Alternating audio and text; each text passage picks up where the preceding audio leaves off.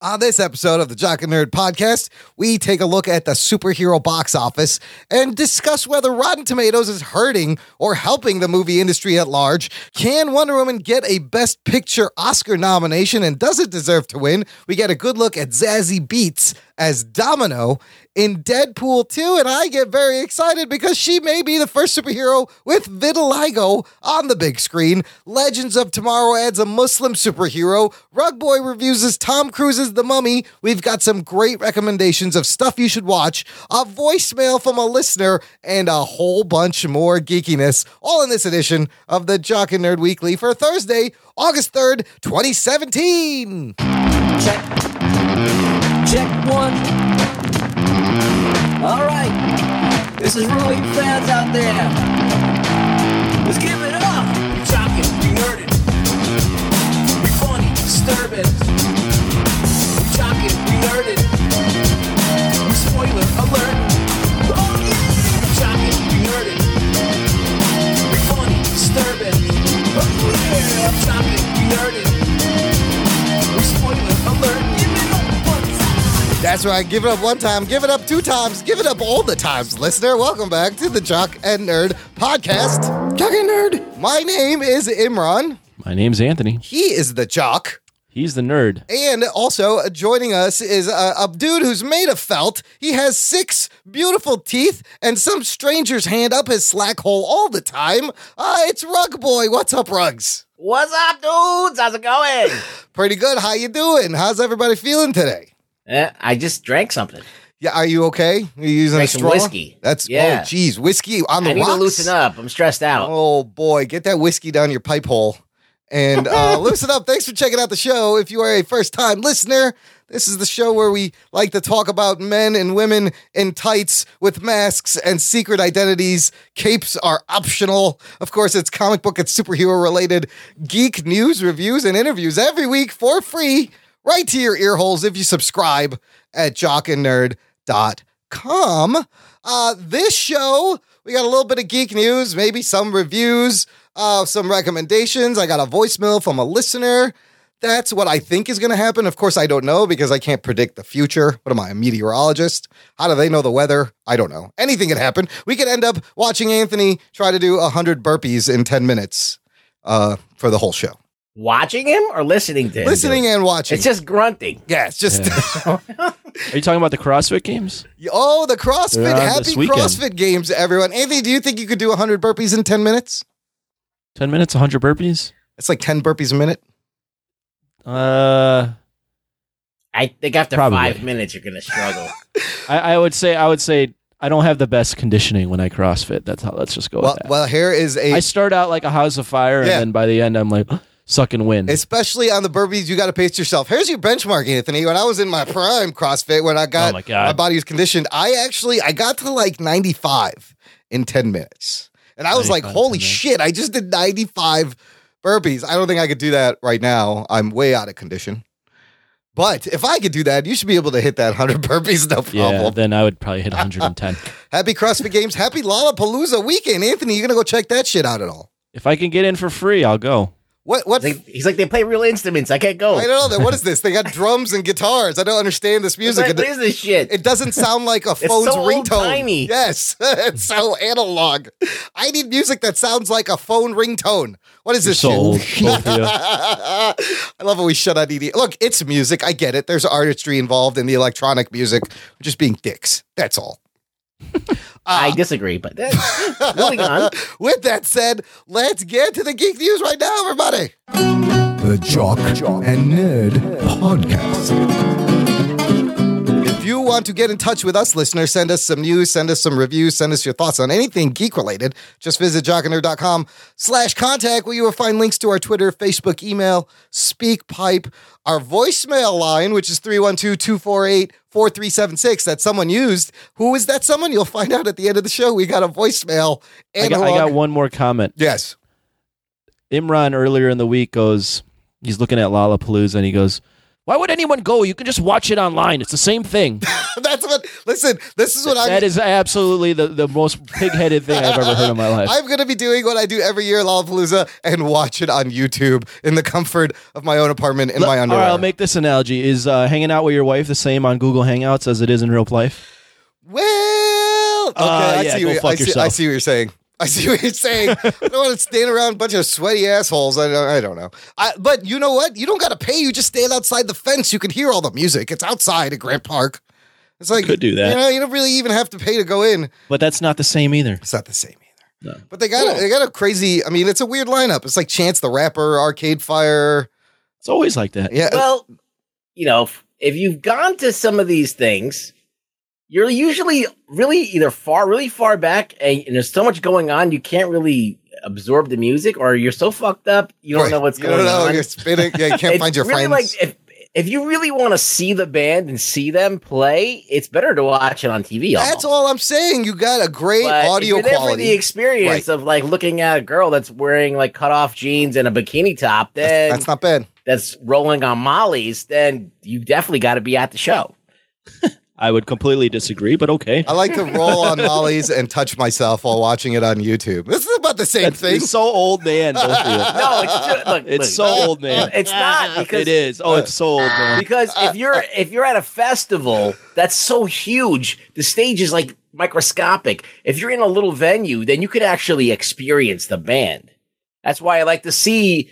I do go to concerts in big venues, but I like to see them in small venues if it's possible, because you just feel the visceral back and forth between the band and yourself.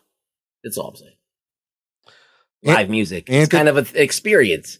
And to be so far away and so caught up in a bunch of other people, it does take something away. Try making it from one stage to another at this Lollapalooza. And plus, in the way the world is these days, I feel nervous in a large crowd of 1 million people. I don't know. Maybe I'm getting old. Oh, my God. What are you... Jesus Christ. No, I've been to Lollapaloozas. All right, I've been to them. And sometimes they're good, but, it's just... I like to see them at a smaller venue, these bands. Is it not hard? Okay, fair enough. Okay. The smaller venue argument, I'll go with. Yeah. I can watch it on TV and have the same experience is absolutely asinine. I could smoke everything that I want. That's just as dumb, if not dumber, than esports will take over real sports one day. Well, you heard it here first, people. No, you're a moron. These are all my... you are an absolute moron. Well, I'm not disagreeing with you there. You know me well. Also, all right, let's move on. Also, look, well, before we move on, I want to tell the listener, join our Facebook group. If you're on the Facebook, go to jockandnerd.com/community, because this is where I get a lot of these links that we have in the news and post a lot of fun stuff and great discussion. Yeah, we got so many people listening to this show and no one's participating. Where are you fuckers? They're out Get there. on that Facebook thing. Get on How do you get there, Rimron? Yeah, jockandnerd.com/community, or just search Google. Yeah, search for a Jock and Nerd community group on Facebook. It's also connected to our page on Jock and Nerd on Facebook. Just Google the fucking thing, people. You know how the Googles work. Let's start a little bit by looking at some box office numbers, because I like to think about sums of money that I will never see in my entire life. And Not with that attitude. Not with this attitude. We'll never see it. Spider-Man Homecoming, so far, budget $175 million, has made $284 million domestically in about 27 days and $640 worldwide, which that's pretty decent, is it not? Mm-hmm. Not bad. So the domestic gross, it puts it fourth, right after Spider-Man, Sam Raimi's Spider-Man 1, 2, 3. However, globally, it's way behind all the Spider-Men, which is odd. But it hasn't opened in China. Correct. Here's the thing. Or Japan. So if you account for another like 100+ million in China, maybe another 40, 50 million in Japan, I don't think 40, 50 million. No? You're getting 30? from Japan. I think you get like 10 mil from Japan. 10. Wow. I've looked at the numbers. Yeah. Like Japan doesn't. It's not a huge country, man. That's true. What do you think? Do you think it can make 100 mil in China though?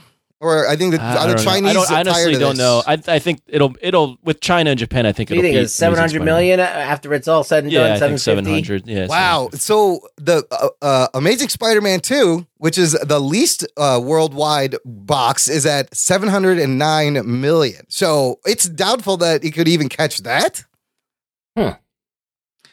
which is weird. You think either people are fatigued with superheroes or fatigued with the Spider-Man? I don't know. I would lean towards the latter. Yeah, they're just they don't care about the Spider-Man. We've seen like movies like Wonder Woman, like give me the same but new stuff that we haven't seen. Guardians of the Galaxy be a little more popular. I think that the problem is that this Spider-Man, like, it's not as a global of a movie. Yeah. It's like it's about high school in America and Correct. things Yeah. and stuff like that. So it might be out of reach for people in like other countries. That's a good point. So that's number one. That's why Transformers and those shit ass movies do well over there because they're like they just have shit blowing up. Yeah, everyone And that's can relate the other to thing that. about Yeah. Homecoming is that there's not a memorable action sequence No, there that isn't. is like jaw dropping. Yeah. I'll give you a reference point for China and Japan. Yeah. So I was kind of wrong, actually. Amazing Spider-Man 2 in China did 94 mil, Oh, that's wow. and in Japan did 30 mil. So you factor in it'll probably do similar, maybe less numbers everywhere. It'll easily pass Amazing Spider-Man 2. So if it makes another 640, 740, almost 800 million. It made 120 mil between the two. So that movie was shitty. So let's say 100, just being safe. So that's not bad. Spider-Man 3, Sam Raimi Spider-Man 3, 890 million worldwide. I don't think it's going to catch that. You got to also Spider-Man 3 was coming off Spider-Man 1, and this was like the trilogy at the time. Yep. It's not going to break $1 billion. We know that. No. I would attribute it to like just Spider-Man fatigue. Yeah. Especially foreign. Like here, we were all like, yeah, let's get Spider-Man in Marvel. Yeah. And like it did well here. It didn't do like as well, I think, as people expected, but it did well. I think overseas, at the end of the day, these are still American companies. True. And this is now the 6th Spider-Man movie, the 3rd iteration of them. Yep, third person. I think just overseas, it's just But fatigue. this is the thing that I ask you. Like, all right, Amazing Spider-Man 2 was a piece of shit movie, right? Yes. Now, if it's going to make the same money, Right. what's the fucking, like, what did Marvel do? What is Sony thinking? Right. Now, yeah. like, if we jump to Sony Picture taking a loss for the Q1 of 2017. Yeah, we'll get to that. Yeah. Now, this is Q1. They haven't factored in The Spider-Man Spider-Man's monies. Correct. profits yet. Correct. But, like, it's not like they would have been on track to make the same money if they didn't lend it out to Marvel. That is a weird spot to be in. You're absolutely right, Rugg. Sony is taking an $86 million loss for the first fiscal quarter of 2017.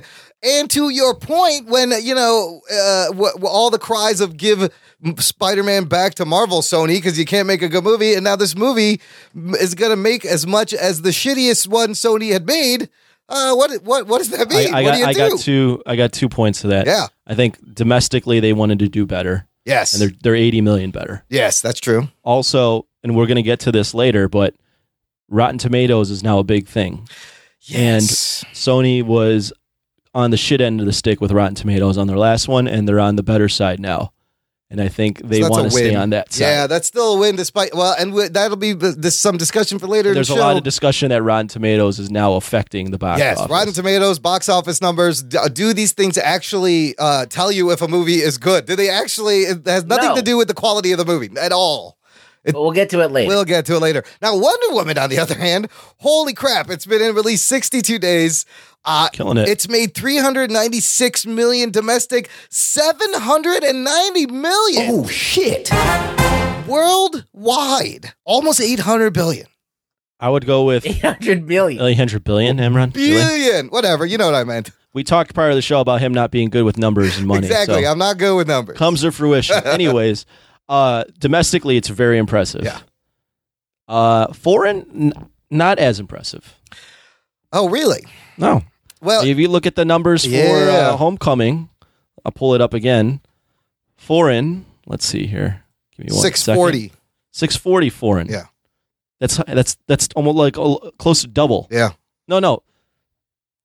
Yeah, actually, it's actually doing okay. I'm a liar. It's doing okay foreign. Rugboy. Domestically is where it's killing it.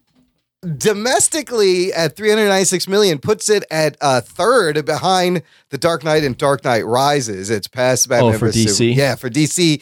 And then as far as globally, it puts it behind Dark Knight Rises, and Batman vs. Superman. But the movie's still out. It still has good word of mouth. I also think some of this may have what hurt Spider-Man is people went to see Wonder Woman again because of the good word of mouth on it.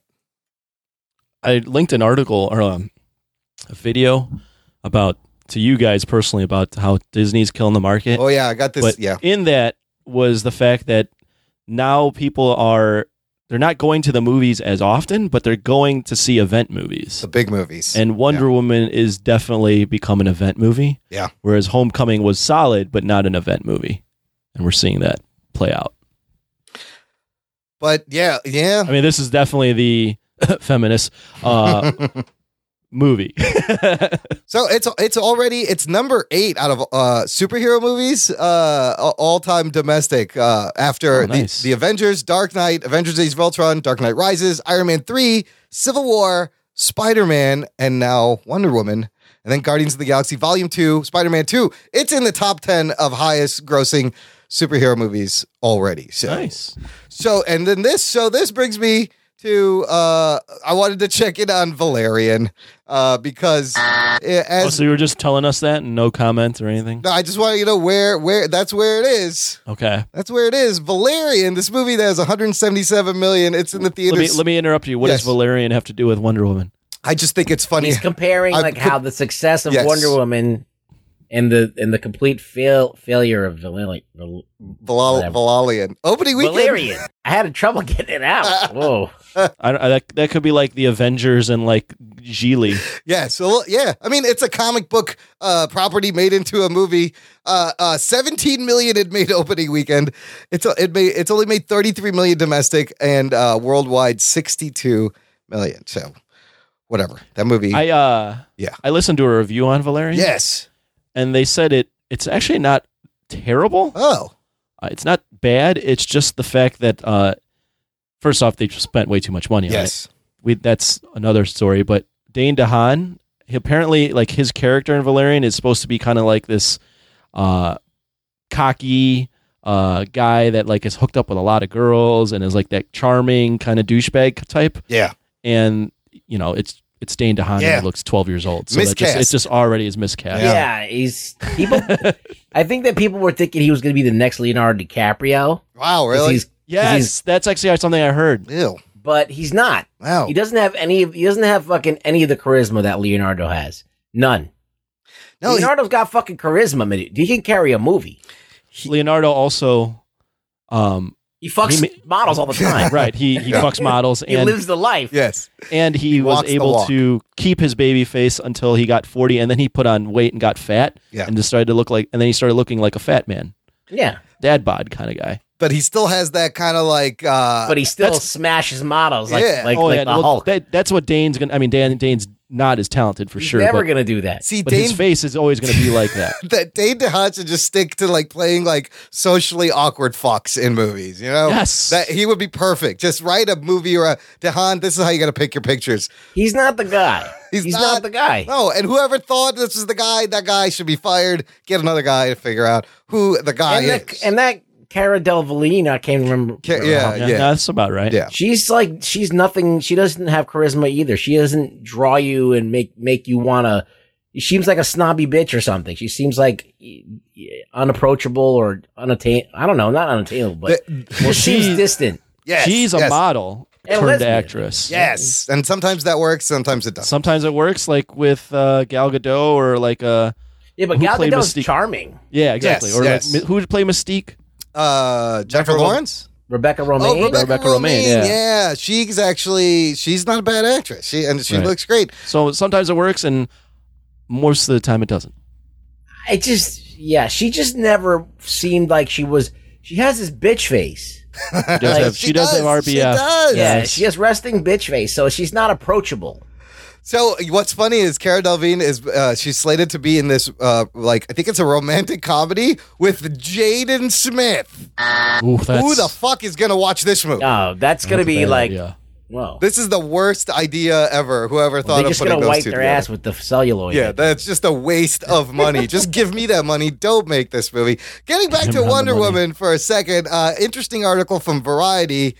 citing that, 700 million global box offices. It's broken records as the highest grossing movie directed by a woman ever. Now, Warner Brothers wants the action movie to break another glass ceiling. Although executives haven't commented publicly on their plans, they have internally discussed launching a formidable award season campaign for the movie in hopes of making it the first comic book film nominated for Best Picture at the Academy Awards. No way, not even. No? You think it could do it? No. I don't think Best it's Picture. No, it's not Best Picture. They Effects, yeah, man. I don't know, something. I don't know, music. I don't know, something else, but like not Best Picture. There's a couple. I would say I do want to see a comic book movie get some Oscar love, at least the nomination. But Wonder Woman as Best Picture is not. It's not. The Dark Knight would have been the one. Well, that's the thing. But The Dark Knight was when there was 5 Best Picture nominees. They have now increased it to 10 movies. Wonder Woman isn't Oscar worthy. But I feel like they're also going to stump Patty Jenkins for Best Director, which would be groundbreaking. So I feel like if enough of this feminist power rises up, definitely that's a factor for sure. It could push I'm sorry, it over. but I don't give a crap. Like that's like you're giving something to something that doesn't deserve it. Right. That's just that's not a meritocracy. That's just like some other kind of shit. That's like the Best Picture should be the Best Picture. Well, they in this article, not because somebody did something. No. Like, she did do something amazing. She made an action movie that broke all kinds of records. Yes. All right, so that has to be commended. But an Oscar, that's like I think that's too far. So we also Wonder Woman, as good as it is, has, in my opinion, and I've watched a few videos on it as well that kind of confirm it, very bad, severe problems in its third act. Yeah. Oh yeah. We talked about that as well, and we're idiots. Right. Exactly. So, I mean, the Academy's not going to fucking go for that shit. That's the thing. And if Dark Knight couldn't get it, although... But how much money do you think... Like, it takes a lot of money. I feel like the Academy... I feel like everything's corrupt, but I feel like the Academy, if Warner Brothers gives them enough money, I could see something like this. Well, they have to spend... This would be something that's a political statement on the behalf of... Listen, like, the Academy's been under fire for not being inclusive enough. Yeah. Not being embracing of other cultures and this and that. This could be where they start to be... So, like, but at that point, do the Oscars mean anything? When they're just clearly giving Oscars to films that don't deserve them. I remember a while, I don't know what year it was, but when Denzel won best lead actor, that was a year when a lot of people said he actually didn't have his best role. No, for Training Day? I think for Training Day, Yeah, he should have won for Malcolm X. He won supporting for Glory. So that was more like we're finally time to give it to it's you time to honor a black guy. Yeah. Okay, we'll give it to him right now. And that happens all the time. So they have to spend a lot of money to market this to the Academy.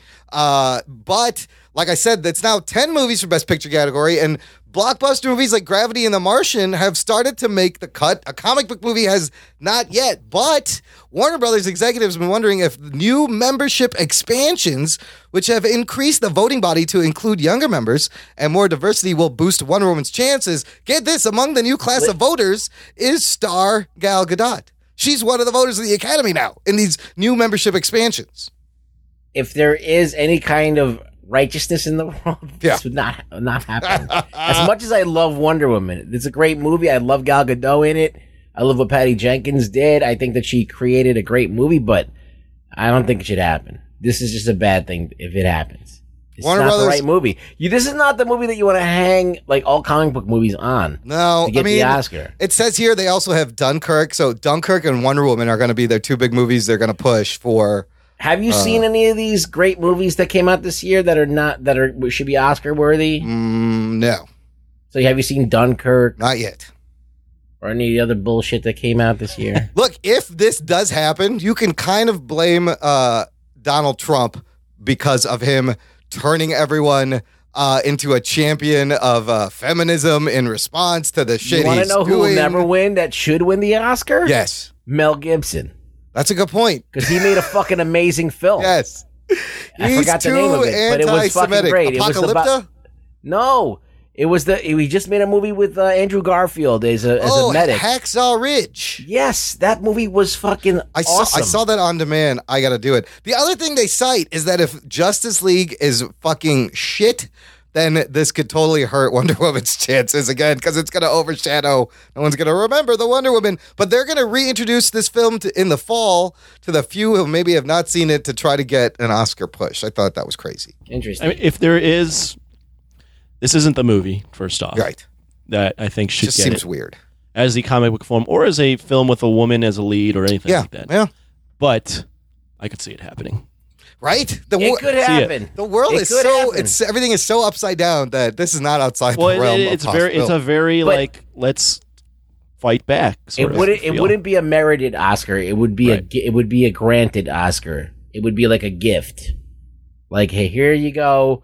You did something great. Let's commend you on what you. It's a commendation more than a deserved. Yeah, accommodation. It's one of those where, hey, here, now go away for a little bit, Yeah. please. Stop Yeah. bothering us. Exactly. It's just I mean, it was a feat. I don't want to detract from I mean, that. it's It made was a it's feat. made so much money. It's broken so many records. Yeah. Is it Best Picture But Oscar? making, I don't know. Yeah, I mean, yeah, it's all subjective. I can't say I've watched the Oscars Right. in the past 10 years, Right. maybe, but I feel like there's a bit higher standard that they should hold things to. I mean, Crouching Tiger, Hidden Dragon was nominated for an Oscar, and those films are a dime a dozen. And like I've seen Crouching Tiger, Hidden Dragon. It's a good movie, but I mean, you look at any other like Asian, movie in that era. There's so many of them that are just like that or better, and they never got nominated for Oscars because they didn't have American producers behind it. I did just see The Big Short. That was an Oscar winner a couple years ago. It was a pretty good movie. It's a good movie. It's got the. Yeah. it was last year. That was last year. Yeah, Christian Bale, Steve Carell. Very about the housing bubble. Very good movie. But is this Wonder Woman like The Big Short? Again, they get 10 movies. They got to come up with 10 movies. They got to I come mean, up with 10 I movies. could easily It could get see Wonder Woman. It being might one. get nominated for like a little nod, Yeah. but I don't know if I don't see it winning Best Picture. Yeah, we'll see. That's interesting. Are they going for actress too and director? No, I think they're just going to go director and Best Picture. Is what it seems Okay. like. That's ambitious in its own right. Insulting. Yeah. I feel like, yeah, you're a woman and you directed an action movie that Let's made give money. you a thing. Yeah, I feel like But that's so if insulting. you were the and- first, if you were the first to make this much money, is it I deserving? mean, James Cameron should be swimming in Oscars. oh shit. you know? Well, his wife I Catherine think Bigelow was the other Titanic one who did get won. Oscar nominated, Yeah. right? Yeah. Yeah, but that wasn't an action film. That's right. That I mean, was a it was. romantic. The second half of it was all action. No, get the fuck out It of was here, a Ron. romantic period piece Once with the- action in it. Once the boat hits the iceberg, that's all you got to watch. Just you don't have to watch the first half of the I would fucking go movie. with disaster film, maybe not. Okay, action disaster. film. Yeah, you're right. It's a disaster movie. Yeah. Which that's also weird that a It was disaster a very. movie. It was a drama. It was a romance. it's it had everything. everything in it. It was everything. All right, sticking with the DCEU news a little bit, we talked about San Diego Comic-Con and how right before Hollywood Reporter put out this article about Batfleck questioning, is he going to stick around? Does he want to jump? And then he kind of sort of vaguely addressed the fact that he likes being Batman. He didn't say, I'm Batman, I'm here for the long haul. He didn't say anything like, these are wrong, I'm down till I'm dead. He just said, I have a great job right now at the moment. And then this rumor comes out, which has been completely debunked. Last week, a South African fan site claimed that Ben Affleck signed a new contract to be a part of Matt Reeves' Batman Fake news. trilogy, with really the is final fake news. movie taking inspiration from Batman Beyond to set up the next phase of the DCEU. No. Completely false. It's from the article was written by Edward Enigma. That's That's a clue.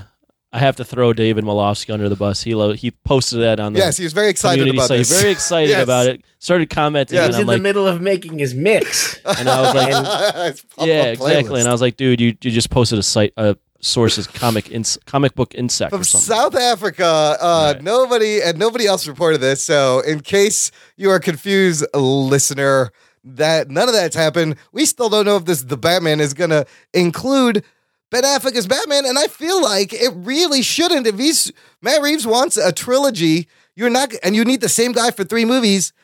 Ben's not going to want to do this. Clearly, yeah, I think he just wants to see how Justice League goes to make his next move. But chances are, he's going to be done. He's done with this. Who knows? They hit on Wonder Woman, but I still think they're a fucking mess over there. Absolutely. Let's move over to Marvel and Fox X-Men universe. We have some fun photos of actress Zazie Beetz from the show Atlanta as Domino from the Deadpool sequel. Geek boner. Two really cool photos. One that Ryan Reynolds himself tweeted out where she's lying on a rug, which is A red rug. Which is a flat Deadpool costume in front of a fireplace, kind of like he was lying on a bear rug when the first movie came out. That's clever. And I love that. She's literally lying on Deadpool. And then there was another one closer up. And so basically we have Zazie Beetz in leather clad. She's got pouches and weapons, big afro, and a white mark around her eyes. This is kind of a flip of the comic book Deadpool character, who is kind of like an albino with chalk white skin with a black tattoo over one eye. They've kind of reversed this. And I kind of like the look. I think it fits the universe. The most curious thing for me, though, guys, is if you look at the second photo, which all these things will be in our show notes, jockandnerd.com/180, it looks like she has vitiligo. Geek boner. Over the eye as the mark. First of all, what do you guys think of how this Domino looks? Any thoughts?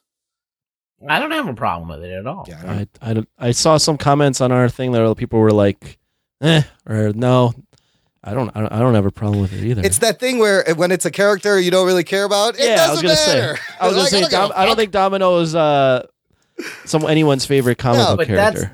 that's exactly it. Yes. You could swap anything as long as it's not like someone's childhood character. Like if it's somebody like Domino, like nobody really cares about Domino. Like there's probably somebody that like really likes Robert Layfield, and those people should be shot. Yes. No, I'm like, but I mean, like, no, I agree. I like Rob Layfield in a way, you know, guiltily, but like there's no like Domino fans that are like, you know, even cosplaying Domino at this point. There's nobody doing Domino. Yeah, that's true. But I don't know. Are there Domino fans like Kevin Stencils, who's a big X-Men fan? I feel like he would be a big Domino fan.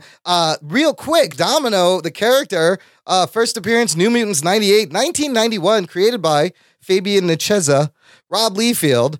And like, if you don't know, like we said, she's a chalk white with a black mark, and her powers she has these weird good luck powers where she has to put herself in danger, and it activates subconsciously this power that she can navigate through things and nothing will touch her. But so, for example, if something was falling and she stood there, she would get crushed by the thing. But if she actually started to avoid it, her powers would kick in and she would just magically sidestep every piece of debris or bullet coming her out. whole power is that she has to get into danger all the time. Yes. To actually be of any help. To actually So she has to avoid throw it. herself in the crossfire. She has to throw her, and then her powers will act accordingly. It's kind of like the domino effect. I see. The domino effect. There you go. They're kind of so interesting she's basically powers. an adrenaline junkie. And she's the opposite of Black Cat. Yeah, she's the where Black Cat has the bad luck powers. Yeah, she's got like Black Cat's like you fight her, bad things happen to you. Like, you know, you're fighting the Black Cat, and all of a sudden you'll like something will the wood that you're standing on will crack, and then you'll fall through or something like that. Just something weird will happen. Domino's is kind of like the opposite of that. She puts herself in danger, and then the world like changes around her for her benefit. Her real name, her alter ego, is Nina Thurman, and much like Deadpool, she's the result of a top secret government breeding program where it was trying to develop the perfect weapon. She was the only test subject to survive this experience, but her luck power was deemed a failure for them, and her mother broke her out of the project, and now she is a badass. So there's another superhero that has this power. His name is Longshot. Correct. Yes. Probability powers. Yes. So it's kind of like a female version of Longshot. So I mean, it's kind of a cool character. It's a neat way you can translate this on film very well. But I hope they go with this vitiligo angle, because now, hey, look, now there's a vitiligo superhero. If only she was Muslim. Yes, now we need a Muslim. But so if I'm Is Anthony there? Oh, I'm here. If I'm Okay. if I'm gonna He get hasn't said shit. So, I'm listening because I know this is Imran's thing.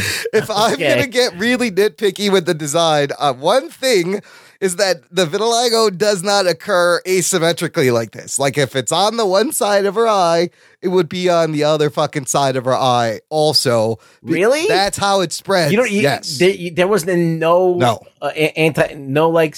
unsymmetrical thing. So if you had something on your arm, it had to be on the other arm too. Yes, and it starts like on the hips and the hands. It would be on my hands, on both hands, both sides of my face. It's not exactly true. Your one side of your mustache is turned white. Well, and the other yeah. isn't. that's weird. Liar! No, but that is a unique thing because I don't think doctors have studied anyone with vitiligo who's had it for like 36 years. And literally, one side of my mustache overnight, there's like a white spot, and it's not on the other side. But when I was born, for the listener who doesn't know, look, I'm Pakistani. I was born a little brown kid, and then when I was about 6 or 7, after a trip to Pakistan. It's something that you're born with, and something triggers it, like a traumatic event triggers it. I started to get white spots around my eyes, and they would be around both eyes, and then around both sides of my mouth, and on both of my elbows and my hands, knees, feet, and it was always symmetrical. So they're playing with the vitiligo aspect a little bit, but if it's explained as vitiligo, I'm gonna have a huge geek boner because that's pretty crazy. Now, I went down a rabbit hole. There's a lot of celebrities with vitiligo, believe it or not. Winnie Harlow, which was America's top model. She's one of the recent primary ones. So she's been in an Eminem video. Of course, Michael Jackson. We all know Michael Jackson. Holly Marie Combs, who was on Charmed, one of the witches, and she's on Pretty Little Liars. These are white people. Yes. It's not really the same, is it? It is. I mean, They're even whiter. They get whiter. They get whiter. Dude, yeah. John Hamm. Scott Jorgensen, a UFC fighter. was Yeah, white and he UFC got fighter. whiter. Dudley Moore had it. Steve Martin has vitiligo. Joe Rogan has vitiligo. Rasheed Wallace.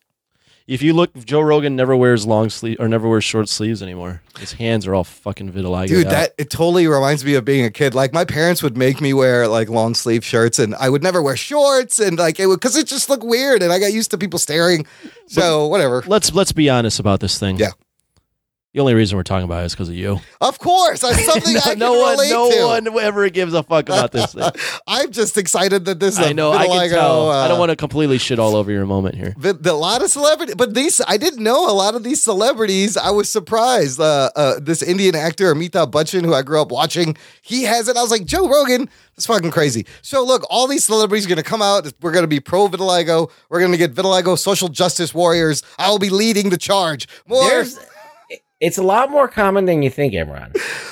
It's like 2 or 3% of the population has it. I see it a lot more often than you think. 2 or 3% is a decent percentage. That's a lot. You do see more than trans people. You do see it. So Domino does not need to be comics accurate. And Ruggs, as you were saying before about Leafield, it's just funny. He's so overrated, and all this shit is coming to him. Yeah. Overrated. He's overrated. Let it get into this. Yes. He is so made fun of online. I don't know how you could think he's overrated. In fact, he's so made fun of now that people probably think he's underrated. He's so made fun of. I guess you're right. He has, but I see a lot of guys on Twitter. Overrated would be like a guy that's getting this huge amount of praise, and I don't know anyone that's not talking about Rod Liefeld. He's got the equal amount of haters than okay. I don't think anyone saw everyone that brings up Rod Liefeld to like someone that's an artist or loves comics is like, that guy's a fucking joke. Hack. Well, when the movie came out, I just felt like a lot of people were congratulating him, and I was like, bro, he didn't even invent this version of Deadpool that we're seeing. If you look at this picture that you have up there, just look at Deadpool. Yes. Look at under his like chest muscle. All those muscles in there are all completely wrong. The man has no sense of anatomy, proportion, foreshortening, fucking anything. But all his faces look the same. The Domino's design, the one eye tattoo, is just like he took the one off Deadpool and just put it on. It's lazy. It's lazy fucking art. But even the powers, she just stole it from Long Shot. Everything is stolen. Deadpool is derivative himself, but now we're getting Cable, Josh Brolin, but Deadpool was his vindication. He got vindicated. He got Deadpool. But here's the thing: his Deadpool was not this smart talking, fourth wall breaking dude that everyone loves. He was a shitty, boring character. Joe Kelly was the one who started writing him like the Deadpool. Daredevil wasn't Daredevil when he first came out. That's a good point. Look, on this cover, New Mutants 98, first Hulk appearance was of- gray when he first came out. Well, he was. Well, the printer screwed up. That's what happened. Well, it was supposed to. I'm be just gray. saying. Yeah. There's evolution. Dude, all his faces are exactly the same. He never draws backgrounds or feet or hands properly. I heard one time. Ugh. I saw a video. Or I heard a video of Stan Lee like analyzing like these '90s artists. Yeah. And like what they were drawing. He's like, oh, look, you're gonna throw pouches on them, and and you're gonna throw that. He's like, okay, how are they gonna dress in their civilian gear? on top of this, yes. Are they gonna put all that? Are they gonna be carrying all this? How does that work? How long is this gonna take to put on? Like he was perplexed that like these costumes weren't practical and that you couldn't just throw these on real quick. Everyone has giant metal shoulder pads for some reason. Why do they have? Where would the pouches go? Like, so, I mean, you could give him credit for him joining with Image and breaking away, but he's the least talent one of those motherfuckers. He's a product of the 90s, of the time. I wouldn't say I wouldn't go that far. You don't I think so? He's Imran hates. no. See, Rob Liefeld is not as talented as we thought he was. Yeah. So or everybody thought he was, but he still has something to him. What is it? What do you like about the quality to him? Now, when you look at his anatomy, it's very easy to fucking be like, this guy fucking can't draw. Yeah. But he drew comics and we all read them. So somehow he ate, with his lack of ability, was able to still, you know what I mean? He still made it somehow. He fucking was able to do it. It reminds me of an artist, which you guys probably Zack think Snyder. is. Yeah. Well, I was going to go musically, which you guys probably think is everyone now. But anybody that's made it and had like their one hit wonders, like, okay, maybe they weren't talented, but they did get to that. They did get to the top. Yes. At one point in their career, and that's more than. But you're like 99.9% of the population could say. I think he just like weaseled his way in and got lucky. I don't know. I think he has a quality. I think that a lot of artists that copy him are way better, like Travis Charest. Yeah. Or there's so many artists that like ripped off Layfield and did Layfield better than he did. But you could tell that he was ripping off of Art Adams. Yeah. And there's even the guys who ripped off of Art Adams themselves. The guys who did I can't remember his name now. Fuck. The guys who did Gen 13. What's his name? I don't know. Scott no. Oh, Lobdell? No, not Scott Lobdell. Is another guy. But I can't remember his name at the top right now. But like, there's a lot of guys that do Layfield better than Layfield do. Jim Lee and Brandon Choi. Oh, J. Scott Campbell. Yeah, that's it. J. Scott Campbell's actually pretty good. I don't know, like that. But they did Layfield better than Layfield. Yes, and you're right though. How did he was just? I think it was just right place, right time in the 90s. I'll tell you what. See, Jim Lee and Silvestri were these two guys. Silvestri came first. Yes. Right, and they had this kind of like this similar style that was like crosshatchy, very stylized, like influenced by Japanese animation just a little bit. Right. Silvestri was first. Lee came, and then he was the next guy that had that style and he was on a big mutant book, and so he just skyrocketed. He was actually on Hawk and Dove first. Oh yeah. And I liked his work on Hawk and Dove. It was very stylistic. I like Mark Silvestri. But Layfield went from Hawk and Dove to New Mutants, and then that was it. He just exploded. And he was the bit, and then like Hawk and Dove is like nobody reads that book, right? Look, so he was on the book that he deserved to be on.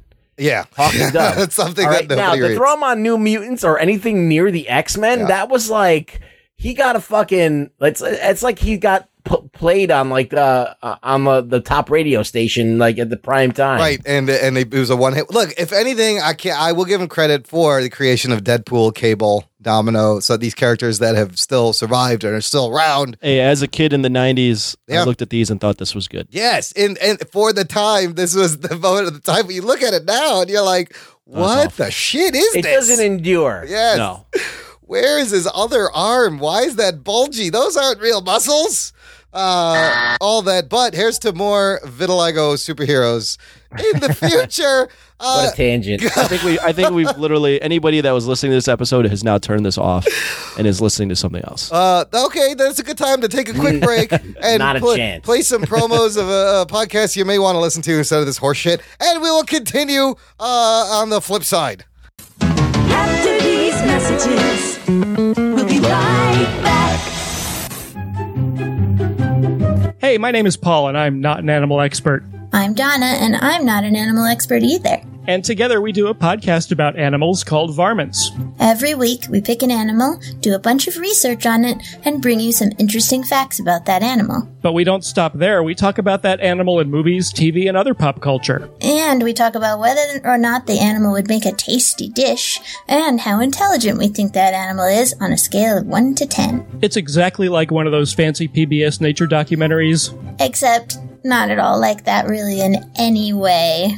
We're on iTunes or wherever you get your podcasts from, and we're at blazingcariboustudios.com. Do you like movies? Get busy living or get busy dying. Mr. Anders. Life, finds a way. TV? A Girl Has No Name. Soft kitty, warm kitty. You didn't think I'd just disappear, did you? Music? Hello.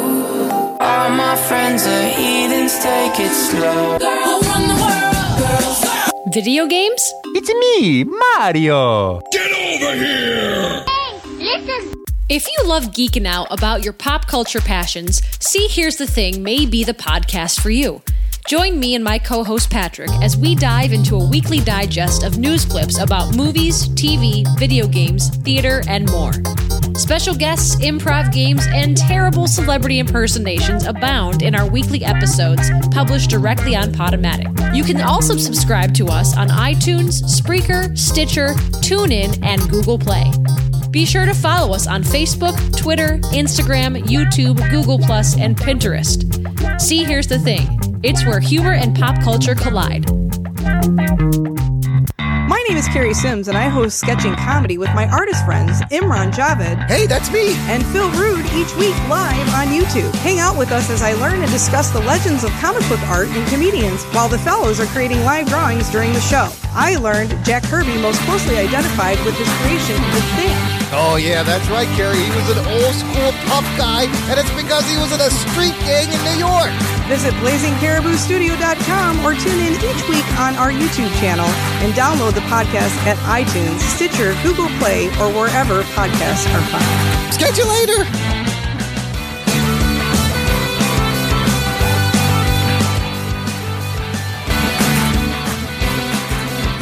Doc and Nerd.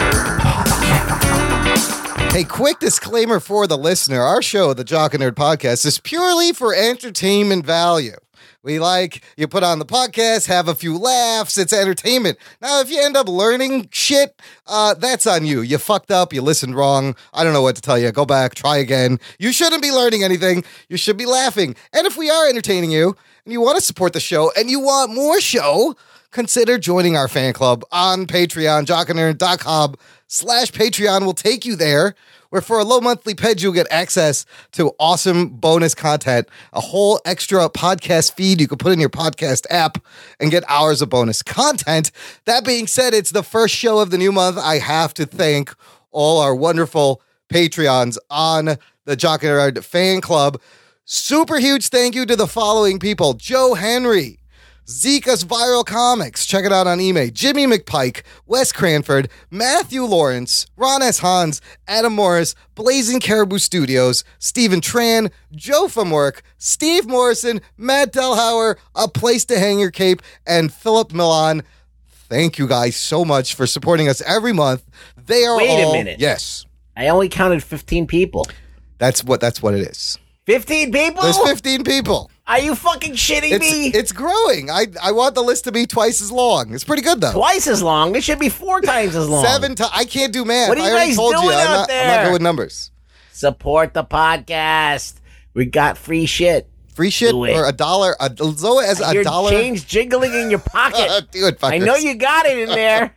You fucks. You've got change in like your couch or like reach in pockets, Listen. and you've probably got belly button lint that you can donate. When you're out there spending your money and you're buying a pack of cigarettes or that stupid scratch off, buy one less scratch off. instead of the scratch You're not going to win shit. Jock and Nerd. Come on. You ain't winning. Stupid scratch.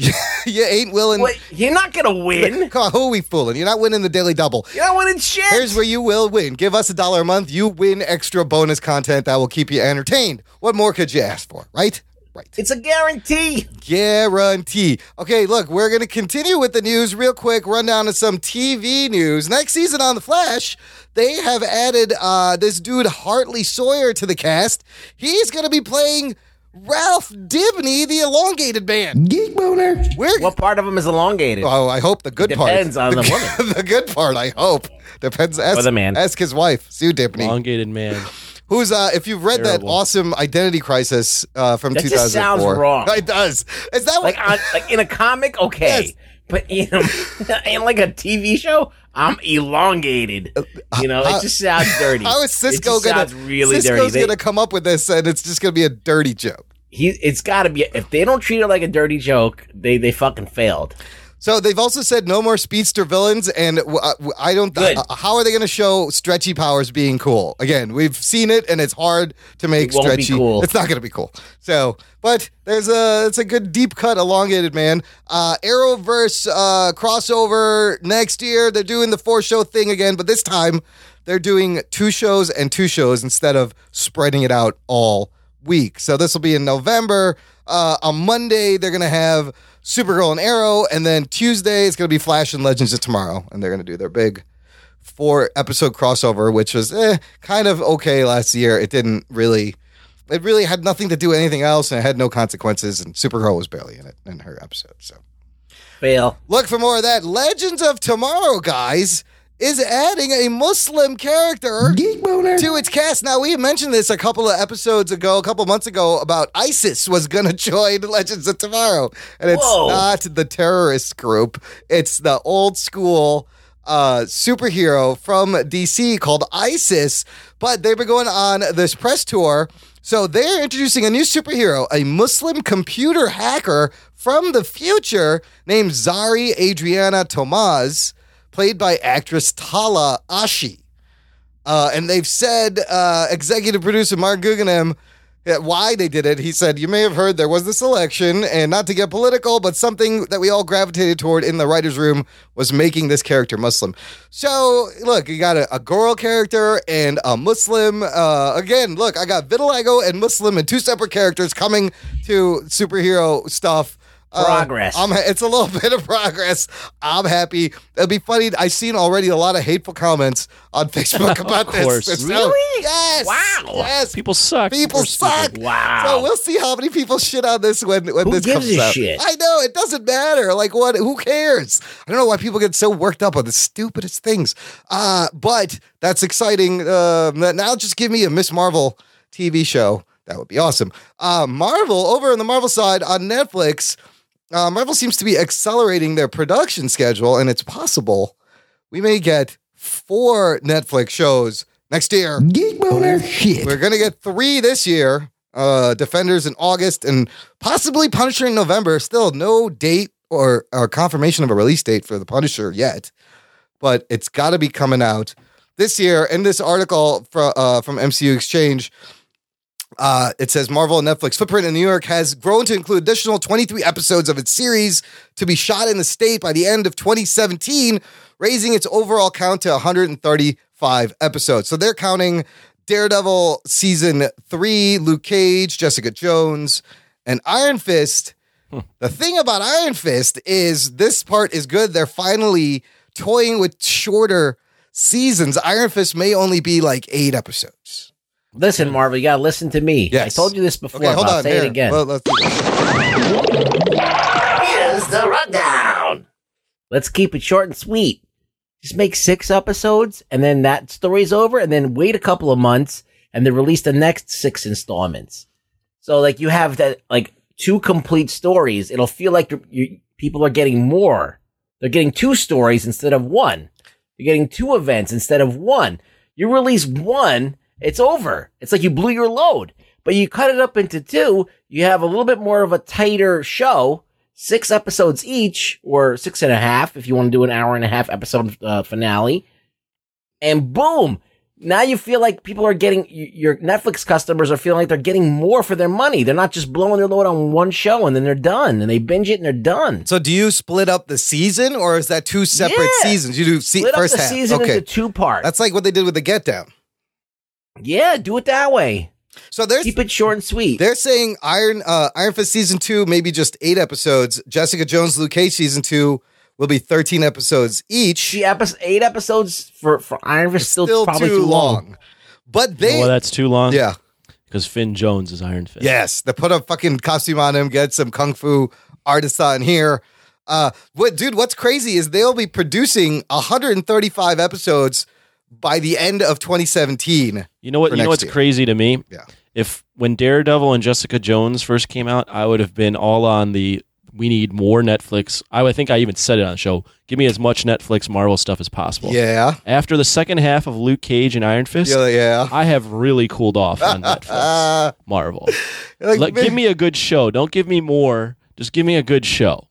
And Rugboy's suggestion is great. Split it up. Change it up because 13 episodes is not working. Either that or shorten it like you did with Iron Fist, like to 8. Yeah.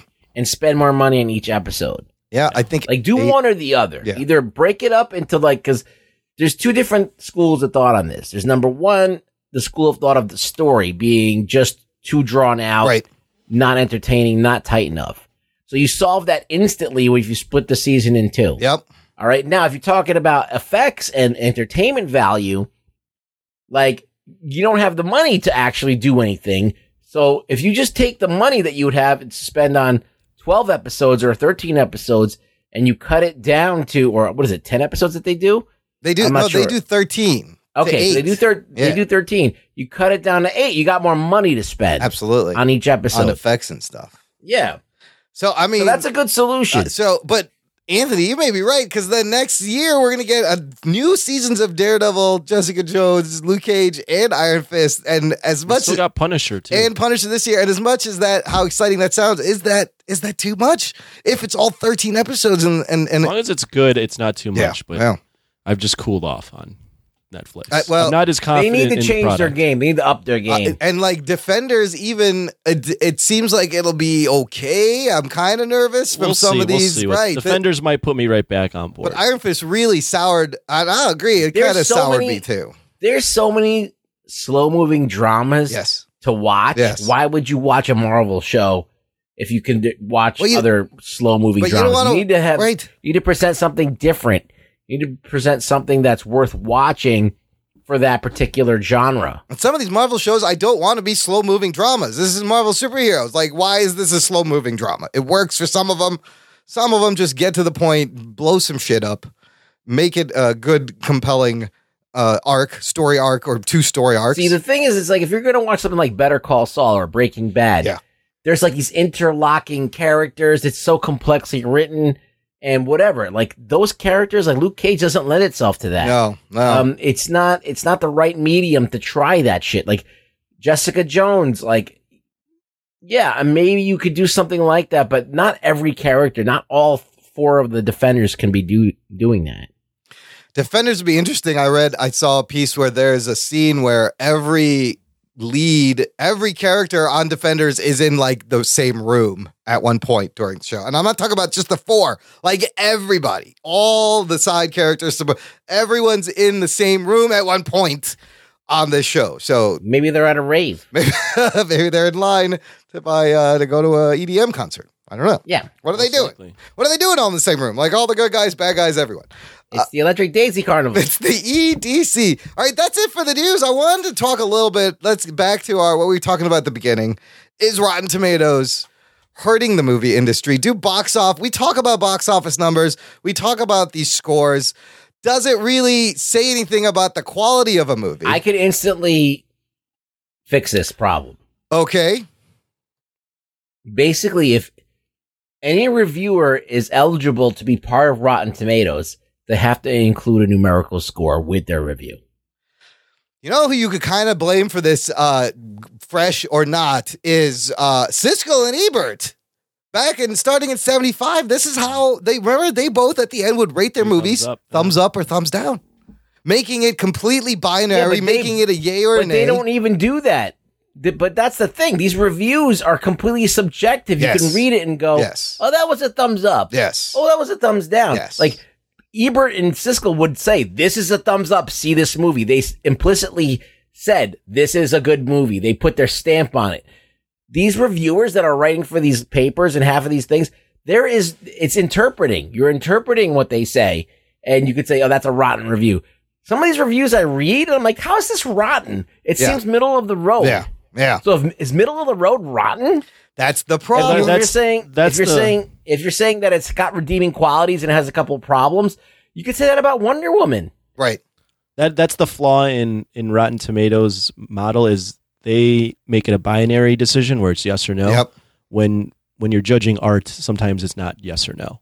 And we look at box office numbers, which really tells nothing about the movie. Also, so this article from Hollywood Reporter titled "Studios Fight Back Against Withering Rotten Tomato Scores" points out the power of the tomato meter has reached a tipping point where now if the movie gets fresh, good reviews, they use it in their marketing. They put it up front in all the trailers and commercials. If it gets a bad review, they blame the tomato meter for lack of box office returns. However, this was interesting. The Emoji Movie's $24.5 million domestic opening during the July 28th to 30th weekend accomplished what no other movie has been able to do during a tough summer season at the box office: survive an abysmal Rotten Tomato score, 7%, and in line with pre-release tracking. Let me jump in here. Rugboy's point is good, and it's definitely worth discussion. As far as Rotten Tomatoes and the movie studios fighting this, I think this article summed it up best. The best way to combat this is to make better movies. Ultimately, yes. So I remember back in the day, people would complain, why are these blockbusters? They suck. They're making all this money. Yeah. Well, now they're not making this money because of bad reviews. Yeah. But Anthony, could you not look at some of these scores that some of these movies got and be like in complete disagreement? Yes. You can be, but if it's an aggregated score, like how is this possible that most people thought this movie sucked when it clearly didn't suck? So when you read Yelp and you go, man, that fucking restaurant got terrible. I'm not going reviews. there. Are you going to go there? No, but I've been to a Yelp restaurant that's been got like 90% and it's been shit. The thing is, these things are so prevalent now. The thing is, make better movies. Yeah, make better movies. But these things, these aggregated scores mean nothing in the long term. But they do. They affect how the movie's performing. Yeah, but at the end of the day, they don't really mean anything because, like, someone's experience mileage may vary, and you're getting opinions from people who especially Yelp. Like any fucking Tom, Dick, and Harry can write a Yelp review. They could be like they had to pay the bill and got mad that they actually had to pay for their food. They could have had a shitty waiter one day. But Ruggs, Rotten Tomatoes, I mean, obviously they're taking movie critics and they're taking, Rotten they're not taking, it's not Joe is Schmo. That they decide whether that review is pro or con. So if you have a mixed review that says pro or con, they immediately con it. 60% and above. Here's the question for you. Should a bad movie make money? But what bad movies make money all the time? Yeah, that's not what's happening anymore, Rugboy. You're Jurassic World to me. Jurassic World is the anomaly right now. If you look at this year's movies, The Mummy, the Emoji Movie, the Transformers film, the Pirates of the Caribbean, all have underperformed compared to their budgets. And they were all bad movies. But then you have the other side, like Get Out, The Big Sick, who have high Rotten Tomato scores. And they've made money. And it's helped them. Ruggs, to your point, though, I think down the line, subconsciously it matters because even me, when I'm on demand on my Comcast and I'm flipping, I'm like, I want to see a movie. I look at the percentage number under each of these, and then that's it. I don't even consider, I just go until I find the number getting higher. And then I'm like, wait a minute, these could be good movies, but I just passed over all of them because they had a shitty percent score, and how that's how it affects all these movies down the line. And then when you attach these scores to movies that came out before Rotten Tomatoes post, like that's even crazier. And it's subjective. Like, what is bad? The Emoji Movie, what the studios are going to start trying to do, it says here, one possible secret weapon: Sony wouldn't let reviews post until midday on July 27, hours before the picture began playing in previews, before rolling out everywhere. They just did this week with Dark Tower, which is getting shitty mixed to shitty reviews. also, but that movie... I've heard mixed reviews for that. That movie has been trying to get made for a decade, and Sony's been fucking with it, and turns out they really fucked this movie over to the point where... But it doesn't mean that it's a terrible movie. No, but they waited to lift the review embargo until the night before the movie came out to combat this. It's just crazy. Like, that's not the answer. The answer is what Anthony said, is make fucking better movies. Yeah, but there's legitly, like, horrible movies, and then there's movies that are decent movies that are fine. I mean, but this is not going anywhere either. I don't think, Oh, it's not going anywhere at all. Fandango posts the Rotten Tomatoes score before you buy a ticket. I don't think it's a bridge too far to ask these reviewers if they want to participate in Rotten Tomatoes. That's a good point. If they give a numeric score. I don't think that's asking too much. I think that's asking them to be accountable for their reviews and not let someone else interpret them, or kind of like a boycott. How would you like it if someone interpreted your review as and then put a score on it? Yeah. Like I wouldn't, as a writer or as a creative person, I wouldn't want someone to make up my mind for me. Right. I would want to be the one in control of that. But think about that. I don't know if that's not what we're talking about. Is should movie studios be fighting Rotten Tomatoes and trying to get Rotten this Tomatoes off? is flawed. So, and if you're going to defend Rotten Tomatoes, you have to defend it whether it is an accurate system, and it's an inaccurate system. It's not accurate. It's subjective to the people at Rotten Tomatoes to decide whether a mixed review is a good or bad review.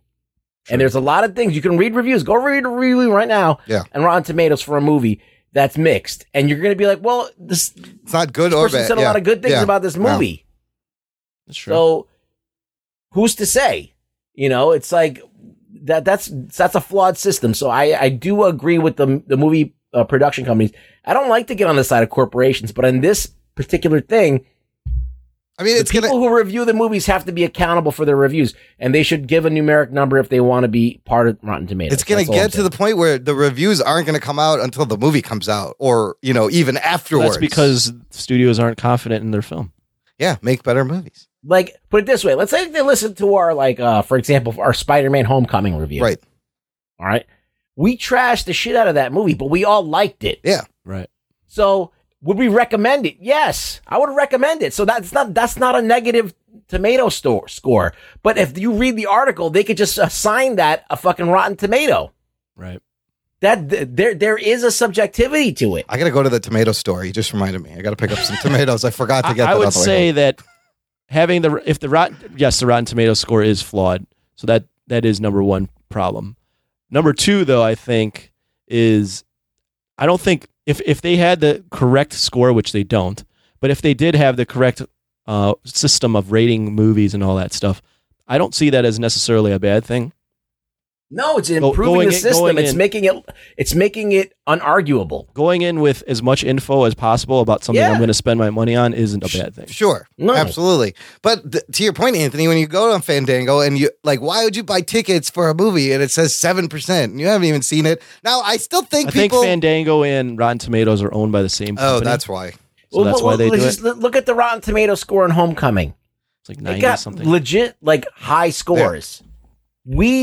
I don't think enjoyed the movie, but we had problems with it. It was not. I mean, it wasn't a 94%. And we're three pretty critical guys, so it didn't jive with what we were thinking. Correct.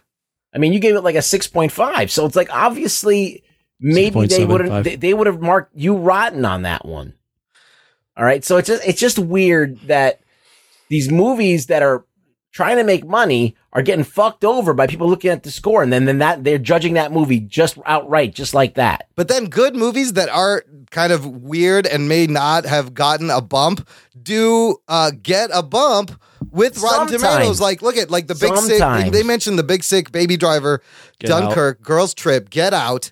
All these movies it's working the other way too. Yeah, good pieces of cinema with low budgets are now getting the exposure and making big money. Like for Big Sick to be at 96% is amazing for Kumail. Well, that's like a reaction. That is like a reaction to basically the franchise filmmaking. Yeah, and these smaller movies are better because we've seen franchise filmmaking, and what that is it's like paint by numbers, practical effects, new ideas, fresh stories. Yeah. That's what. So, but then it goes back to that. That's great that they're getting good they're getting good fucking scores. Emoji Movie was at 0, and it was like a big deal on the internet. Emoji Movie's at 0, but kids are gonna go see this movie. I don't know why, and they obviously did, and dragged their parents, and it made money. This is the first year. Anything. This is the first year that I've seen it where Rotten Tomatoes has really affected things. Yeah, well, they didn't. Transformers before this was making shit tons of money. Yeah, and they always had rotten scores. No, I'm glad that people are like trying to figure out whether a movie is good before they go see it. But I just don't think that the system is flawed. The system is flawed, and that's what they're basing it on. And they don't go to like Metacritic and then get a cross analysis and actually read the reviews. A lot of the time, they just look at the score and they move on. So there's more to it. No, and I think this year it's more because, Anthony, like you said, February 2016, Fandango bought Rotten Tomatoes and Flickster. And then Fandango is your like number one online buying tickets. That site. integration a year or so later is really, now it's everywhere. That's crazy though. I mean, I know that they bought it, so it's the same that company. shouldn't be allowed to happen. But Fandango's end goal is to sell as many tickets as possible. Mm-hmm. Who gives a fuck? They don't give a fuck if the movie sucks, if it's bad, if it's good. They want their profit off every ticket bought. So them putting it on there is kind of stupid. Yeah, why That's would kind of you shooting yourself in the foot business-wise. Why would you show a low score and hurt sales? Right. I think we all still have reviewers that we trust, though. Like, even though Roger Ebert is gone and I trust Siskel myself. is gone, but you don't have a That's guy, it. Anthony. I know you got guys you read that it's still old school. I like to do reviews after I see a movie. Yeah, but yeah. I will. Rotten Tomatoes does make like if I see a high score, I'll get excited about seeing a movie. See, here's the thing, though. The trailer of The Dark Tower had me actually interested. I was like, oh, this looks kind of dope. It looks badass. You see Idris Elba reloading his 6-shooter in the air with these bullets like from the top down and cool gun and cool shooting scenes. But apparently, there's none of that in the movie. I'll say this, even though like I defend millennials on occasion, this is more of a millennial thing. Yeah. Where they don't trust themselves. I have a ton of friends that'll look at Rotten Tomatoes and go, oh, that movie's gotten really bad reviews. I will never. So see millennials need everybody's opinion first, and then they make their own mind. Maybe I'm generalizing, but I see. I think a lot of millennials look at things and go, that sharing is caring. There's a hive mindset to the internet that millennials very much embrace. It's crazy how there's very much shared thinking. On the internet. It's crazy how the movie theaters are reacting, or movie studios are reacting to this, and they're and I'm guilty of it too. I'll look at a Rotten score and be like, "Fuck!" But everyone really wants me to go to see this movie. That's the thing. I look at the director and I go, "Do I like this director? What has he done?" Yeah. Oh, I might want to go see this just because this guys did it. Like Luc Besson. Like I'll go see Valerian. I don't care how shitty the reviews are because I like Luc Besson and he hasn't made a movie that I hated yet. Well, and then you have things like the John Wick movies that really flew under the radar, but it's a really good action fucking movie. Yeah. And I feel like it didn't get enough play, and I don't know what its rating was, but there's one movie. What did Atomic Blonde do? Atomic Blonde is doing well, but Rotten also Tomatoes-wise. it is also 75. Oh, really? But no one's wanting to go see it. Oh, I heard that it's all again. The story's not the greatest, but the action's good. Blah blah blah, kind of thing. Mm-hmm. But that's interesting, and there's only one movie that got the appropriate rating on Rotten Tomatoes, which is Batman vs Superman. Oh shit! Nailed it. 27%. What was that at? 27% or 26%. Do you think that's even fair though? 26% for Batman vs Superman. Oh yeah, I think that movie's too high. awful. No, it's too high. No, Imran, shut up. You rated 7 out of 10. I was high as a kite when I did that. See, when you give a number, you could be accountable for that. Yeah, for that 75% Atomic Blonde, but yet the critic score or the viewer score is lower. But then I heard mixed reviews on Atomic Blonde too. Interesting. So it's very. Valerian was 51%, which is considered a rotten score, but in any other universe, that's a 50-50. Yeah. Either you like right. it or you don't. Right. It's just kind of in the middle. Anything under 60 is considered rotten. Wow, that's crazy. There should be like a third middle thing. Well, there's Metacritic. I mean, you could go on to Metacritic is supposed to be a more accurate site. Yeah. And I know a lot of people hate Rotten Tomatoes now, and I mean, I can see why they give it shit, But at the same the time, only thing that people I can understand if you hate Rotten Tomatoes because their score is flawed. Yeah, that system is flawed for sure. Yeah. And Rugboy brought it up. Yeah. But if you're saying like if you're generalizing Rotten Tomatoes as a site that has a bias against movies, it's just an amalgamation of critics. So Rotten Tomatoes, you're not blaming Rotten Tomatoes. You should blame the critics. Yeah, I just thought, how do they interpret the critics? That's the thing. there is a part that's kind of intangible, right? And that is affecting the movie-going audience, which is in turn affecting the dollars going to these studios. If I was a guy that was just spent like $200 million on a movie and wanted to make my money back, I would be fucking being like, no, you're not gonna fucking just on a whim. Give me a yay or a nay. Yeah. Yeah, give me a yay or a nay on something that you could easily give me a yay on. Yeah. Detroit is at 89%, Dunkirk 93%, and I mean I've heard those are pretty very solid, good drama movies. Dunkirk, obviously. And Dark Tower 18% for that seems Dark Tower. Okay. The 18% makes it a movie that's god awful. Yep. This is what I want you to do. This is a little project you can do later. Okay. Look up your favorite movies from before Rotten Tomatoes. And see what they get. Yes. What does True Romance get? Oh, that's a good question. Oh, I love True. That's one of my favorite movies of all time. And Anthony, have you seen True Romance? No, but I looked up my favorite movie as a kid. Yeah. Rocky IV. Yeah. Which it. Oh, that's going to be now low. I know it's that's going to be low. Movie. It's 39%. 39%. True Romance. I kind of want us to do like a retro review, Anthony, because I think you're going to like this movie. It's at 92% on Rotten Tomatoes. So that I agree with. Now, there's a really silly comedy that I love. It's really stupid. It's called Brain Donors. It has John Turturro. Ruggs, have you seen Brain Donors? Yes, I have. What do you think about it? Oh, I haven't seen it in such a long time. It's really fucking weird. It's like a throwback to, it's like Three Stooges meets Marx Brothers meets, yes, right? 50%. So like in the middle. And I think that's accurate for the Brain Donors, but this makes it rotten. The 50%. 85. Sharknado, 82%. There you go. Sharknado. But yeah. You have to dive deeper in the numbers. There's only like 17 reviews. Oh, that's true. And it's people this is fun because this Brain Donors has 10 reviews. And that's the other thing. If you start to rely on this for older movies, pre-Rotten Tomatoes, you're looking at like 10 reviews, 10 opinions, and making up your whole mind. Because back in those days, you had credentials to review movies. You couldn't just be a fucking millennial who just happens to have a phone. A film journalist or something.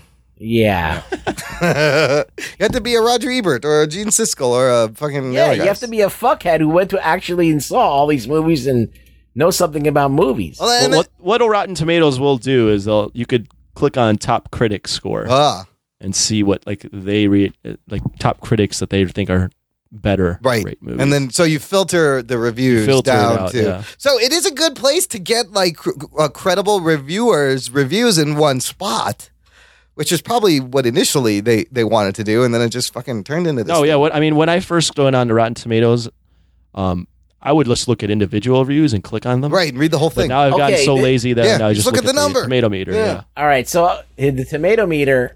I just saw this movie. It's called The Circle with Emma Watson and Tom Hanks. Okay. It's a Netflix movie. All right. It just got released. Emma Watson, Tom Hanks. That's a pretty good cast. All right. Now, when was it made? New movie? Oh, it's brand new. Yeah. It's Bill Paxton's last movie. Okay.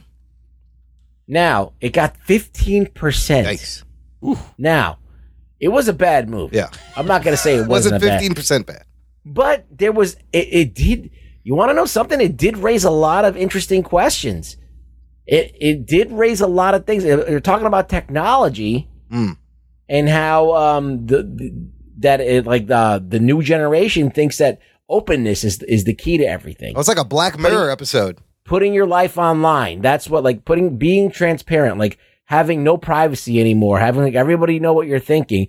It'll make you a better person because people are watching, and so when people are watching, you're your best self. That's a fucking deep thought. Dude, again, that's the problem with Rotten Tomatoes. It's assigning yes or no to a scaled rating system. So now 15% is maybe it'll do better, but I'm not saying it's a great movie. It's not. That sounds like the ending is terrible. Dude, that sounds... You want a better version of that? Watch this latest season of Black Mirror. There's an episode about that, kind of, and it's really good. Well, that's the one where you get the votes? Yes. Yeah, you get upvoted. Yeah, that one's I great. remember that. One thing about Rotten Tomatoes is I'm looking at the circle. Yeah. And some reviewers, it'll put their rating on there. Yeah. A C rating. That's what, average? Yeah. To most people, Yeah. right? In school, if you get a C, you're an average student. Middle of the road. Yeah. That's considered rotten. That's considered rotten. So a 2 out of 4 is considered rotten. Well, a C. I mean, if you're going by grade score, 60 is would be like a D. No, a C is 70%, which is above average. Oh, I see. Yes, you're right. I see what you're saying. Yeah. Huh. I'm just saying.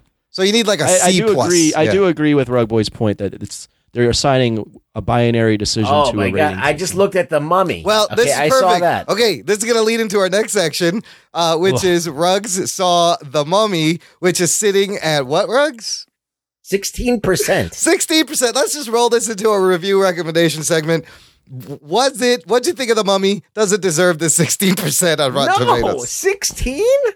You don't think it's a 16%? Look. This movie makes more sense than Batman versus Superman. No, that's not hard to do, though. Okay, honestly. now what's Batman versus Superman's score? 27. Okay, Wow. it's not that much. It's still better. Okay. All right, but like The Mummy is this movie where they totally failed at they did this new universe thing. They're trying to build a new world. Dark and everything. universe. Dark universe. Yeah, and so there is these two opportunities where they completely fail. So you're not going to see this movie, so I'm going to tell you what happened. Look, here, we'll give you the... Strap yourselves in, you fucks. Spoiler time. Go for it. So basically, this bitch gets jealous that her dad, the Pharaoh, is no longer putting her she was in line for the throne, and now he's having a kid with this bitch In ancient Egypt. So she's like, fuck that. I'm losing it. I'm going to lose everything. So fuck everybody. I'm going to fucking take them out. So she makes a deal with the devil, which is named Set. Okay. Which is their version of the devil. And she said, basically, give me the power and the ability to fucking kill them. And Set's like, all right, cool. I'm going to get you this dagger. If you use this dagger and you pick the person that you want. And since you're doing this, you're killing your father and your whole family. That's some really evil shit. And that will put you you'll be worthy of bringing me into the world. Right. You're evil enough to bring me into the world, the Satan into the world. Wow. Okay. Okay. So basically she's got to choose a mate and stab him with this knife. And then when he dies, Set will take over his body. Okay. Okay. And she never gets to do that. They fucking capture her. They throw her in this thing. And okay. So she's now buried somewhere far away from Egypt. Blah, blah, blah. So cut to Tom Cruise and his dudes. And they're on the hot on the trail for some relics. He's in the military, but he's using the military, his position in the military to on the side when no one's looking, hunt for shit. Okay. So he's in the military, but he's on the side, doing shit. That explains why terrorists are shooting at him. Okay. So anyway, terrorists start shooting at him, and his buddy calls it an airstrike, which is very super convenient. Yeah. And doesn't make any sense. But the airstrike blows this huge hole in this village where they were looking for this shit. Convenient. And it just so conveniently opens up this huge hole, and they could see that there's an underground thing, and they can find it, and they find the tomb. All right. So all this airstrike, conveniently, is the Deus Ex Machina that gets them to the mummy. Okay. So now they're trying to get this mummy out, and this bitch that's inside the coffin, this sarcophagus, senses Tom Cruise, and she for some reason locks onto him and chooses him as, I'm gonna fucking make this guy the vessel. Does she crash the plane? Why does the plane crash? Yeah, so they take the thing and they put it on the plane, and of course, now that she's awakened, she can start putting her will on the world. Okay. So she summons all these birds, and the birds fly into the propellers and fuck up the plane, and the plane starts crashing, and blah blah blah. So basically, now Tom Cruise is now chosen by her. Did she ever like touch him or anything? No, she just saw him. Okay. Rugs, this sounds awful. All right. Okay, I'm trying to make sense of this. Right now. Yeah. But it makes more sense than Batman versus Superman. That's an awful the story movie. makes the story makes Okay. more sense than Batman versus This Superman. is good. I love this version better than watching the movie. The mummy's awakened, right? Yeah. And the first guy that she sees, that's the guy that she wants to bring Satan so into it's the basically world. the first person she sees is Yes. she's like, I gotta kill him and make him the bait. Yes. Okay. So she's locked onto him and she's now obsessed with him. She could probably do it with any other guy. That doesn't make any sense, but I guess it's whatever. Okay. So basically now it's Tom Cruise trying to go away from the mummy, or first he wants to find the mummy because it's like he feels like it's going to be like a huge deal for him. Like he discovered something crazy. Right. He has no idea that whole accident happened because of the mummy. Okay. He doesn't know, but he's weird shit's happening. Anyway, lo and behold, he ends up finding the mummy, and she basically like orchestrated it that she would come to him. And then he keeps on trying to get away from her, but he keeps inadvertently finding her all the time. Cause she keeps drawing him back. She's pulling him. And, so anyway, finally, out of nowhere, this is the part that's really bad, is that a bunch of people come and take the mummy and capture the mummy. She's escaped. She's gotten out and she's revived herself and come into her full form. And she starts trying to lure Tom Cruise back. And all of a sudden, all these guys come out and capture her. They shoot her with fucking harpoons and shit. And it's Russell Crowe. Yeah. So Tom Cruise, he knows where the mummy is all the time because he's always drawn to her. So he just follows his senses and finds the mummy. Okay. And he goes to Russell Crowe's place. And as he goes there, he passes all of these like experiments that are like the merman hand, and there's like a skull with like fangs on it. Okay. And he just passes it. Yeah. They don't acknowledge it. They just pass through it. And then he goes and talks to Russell Crowe. And he's like, who the fuck are you? And Russell Crowe is just like, I'm the dude who's obsessed with monsters, and there's evil, and sometimes, we have to do crazy shit to combat evil, but I have this mummy and I'm going to study her and I'm going to fucking dissect her and this and that, blah, blah, blah. And, basically, you find out that he's Jekyll and Hyde, that he's interested in this stuff because he himself fucked with shit that he shouldn't have fucked with. And he's a monster. Yes. And this is the prodigium. Yeah, he's in proboscis. Prodigium sounds like nasty body fluid that comes out. Yeah, I don't know what that is. It sounds weird. But he basically, anyway, so this whole thing unfolds. And at the end of the movie, Tom Cruise is trying desperately to get away from the mummy, but he can't. So, in this whole exchange, the girl that basically was the researcher alongside of him the whole time, she dies. And Annabelle Wallace's character, Jenny yes. Housley. Okay. And he's trying to get away from the money, but he can't. He realizes that he's got no way out. So he takes the dagger and he stabs himself. Okay. And lets Set out into the world. But for some reason, he chose to kill himself, and not her doing it. Fucked up the ceremony in some way. And this is the part. So there's two parts of this movie that's really disappointing. Yeah. All right. Not besides that the story is shitty. We understand the story is shitty, but it's not the worst story I've ever heard. Yeah. A guy finds a mummy and the mummy's obsessed with him. That's fine. That's like Dracula was that same story. All these monsters have that same story. There's not like it's par for the course of these monster movies. Right. So the thing that they failed on is that, okay, you have Jekyll and Hyde, right? Yes. Russell Crowe transforms into Hyde, and it's nothing. It's not. There's no payoff. It's just Russell Crowe with his eyes are a different color. Yeah, it looked like he doesn't really get bigger or become a monster. He's just a little bit veiny. Yeah, it does nothing. It does nothing. He doesn't change his performance. Looks like doesn't change how he talks. Penis. Like he's supposed to be a second personality, like the Hulk or something. Yeah. He doesn't have anything like that. The Hulk was based off of Jekyll and Hyde. Yes, and so that was a huge letdown. If there would have been a nice visual there and a nice maybe scene there, that would have been cool. And then at the end, when Tom Cruise stabs himself and becomes Set, basically the devil on Earth. Yeah. literally nothing happens. He just remains Tom Cruise. Is that at the very end? Does he even do anything once he becomes evil or whatever? Like, I think you see him throw somebody and so he's now a monster? Yeah. But he's not the mummy. He's the devil. He's sick. he's the devil walking on Earth. So does Aminette, Sophia Batel's character, does she die?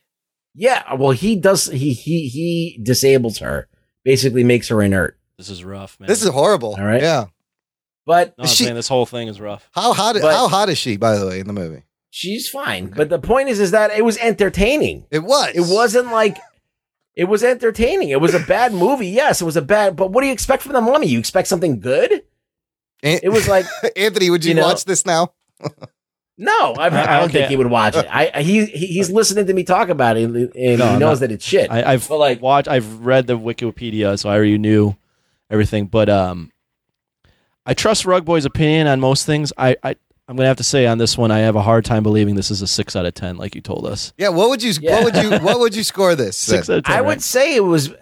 I wouldn't say it was as bad as the tomato-mometer, the tomato meter. So again, subjective opinions and varying. Because I was entertained. Yeah, it was a stupid movie. But the thing is, I went in with low expectations. I expected it to suck donkey dick. Right.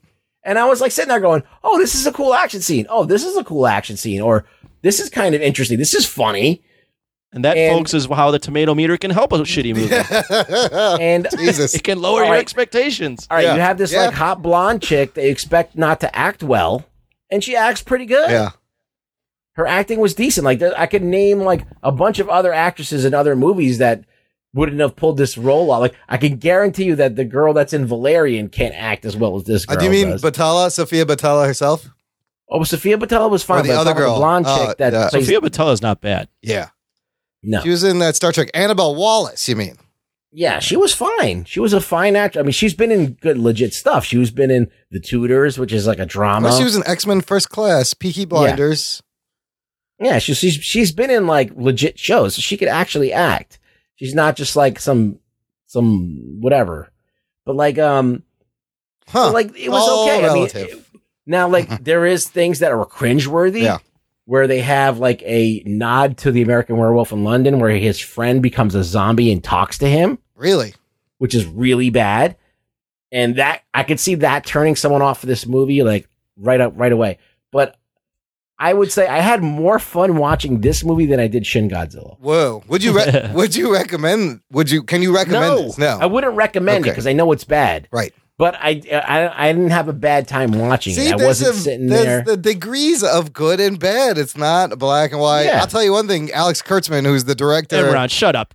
You think this movie's good? You think it'll be? No, it's not. No, good. I'm just saying there's varying degrees for people. It's not like the worst movie I've ever seen. It's like it was described to me, like how it was just an abomination. It was actually there's parts of it that were entertaining. So somebody would actually enjoy this movie despite the fucking score on the Mummy on the Rotten Tomatoes. The people that I watched it with, they're not movie reviewers, they all seem to enjoy it. Now, that they're not movie reviewers, they're not critical, right? But I'm surprised that. Well, the biggest thing the biggest letdown was at the end when Tom Cruise became set and nothing happened. And he has powers. I think he has powers. If that would have been explored a little bit, and if like put it this way, this would have been a much better movie if they would have just delivered on those two things. But they were trying to set all this shit up. My question is, who's the Mummy now? Who's the Mummy? But the thing is, it's like the reviews. Tom Cruise is the Mummy. Now Cruise is the Mummy. Okay. Yes. No, Cruise is set. He's not the Mummy. He's set. Who's the fucking Mummy? Yeah, he's a version of Satan. Yeah. So who's the Mummy? Where's the Mummy? The Mummy is inert. The Mummy. Satan. He basically took away whatever powers that he gave to make her alive. Okay. So he made her inert. Okay. He could always restore her if he wants to. Wow. Even there's an article now, even Alex Kurtzman, the director, who's kind of helming the Dark Universe, they asked him about his future with the rest of the Dark Universe. And he goes, the truth is, I don't really know. I haven't decided. I don't not really overwhelmingly. Yes. It's been decided for you, Alex. Yes, I think so. Stick to writing. Did you watch Dracula Untold? No, I have not seen that. heard that was bad. That was another one that got trashed in the media. You know, Dracula Untold was supposed to be the start of the Dark Universe, and it got trashed so bad that this is supposed to be the start of the Dark Universe. False start. This is getting trashed so bad that the Dark Universe will probably never exist. Kurtzman's writing now, Star Trek Dracula Discovery. Untold, let's see what their score is 23%. It's actually higher better. than the And I thought movie. that was a worse movie than this. Confusing. Well, I think you just saved people from a bullet. I actually enjoyed your description of the movie probably better than I would enjoy the movie. So that was entertaining. Yeah. We spent a lot of time on something. Too much time. That we didn't. That completely see sucks. him on. I don't know if it completely sucks. According to Rugboy, it doesn't. It kind of sucks. I'm saying that it does suck, but it doesn't suck as bad as you think it does. Look, let's clean that up with some good recommendations. I have two quick things I want to recommend on Netflix. I kept seeing this movie, Okja, on the Netflix. And I'm like, what? With this weird pig thing, what the fuck is this? I finally gave it a shot. That's Bong Soo-hong. Yeah, Joon-Ho Bong as Bong Joon-Ho, written and directed Korean guy. And it's actually it's a pretty good movie. It's about a company that's genetically engineered the perfect super pig, and they've sent 10 of these around the world to different farms, and in 10 years, they're going to pick the best raised one and bring it back to America, and then mass produce it as food for the people here. So you meet this girl, Mija, who is a young girl in South Korea who kind of grew up with Okja, which is this crazy super pig, and she finds out they're gonna take this thing, and she kind of follows Okja to America and wants to save him. And there's an anti animal cruelty group called ALF, which is kind of funny. They're called the Animal Liberation Front, but they're known as ALF. The cast in this, this guy did Snowpiercer, Bong Joon-Ho, written and directed, beautifully directed. You got Tilda Swinton, Giancarlo Esposito, Jake Gyllenhaal in a crazy role. And it's weird because you think this would be like a family movie, but there's a lot of swearing in it, and at one point it's pretty dark. And I really like this movie. I would recommend. I remember that Bilotti said this: be prepared to watch Okja and want to change your lifestyle. Yeah, it's kind of a tearjerker. It makes you think about the animal slaughterhouse industry and the meat industry and how these animals are treated before they're cut up and sent to the grocery stores. And it does make you think about that by creating this made up hybrid super pig named Okja. But and Stephen Yeun is in it. It's a good movie. It wasn't bad. I was surprised. I was like, this was really good. I liked it a lot. I've heard nothing but good things about it.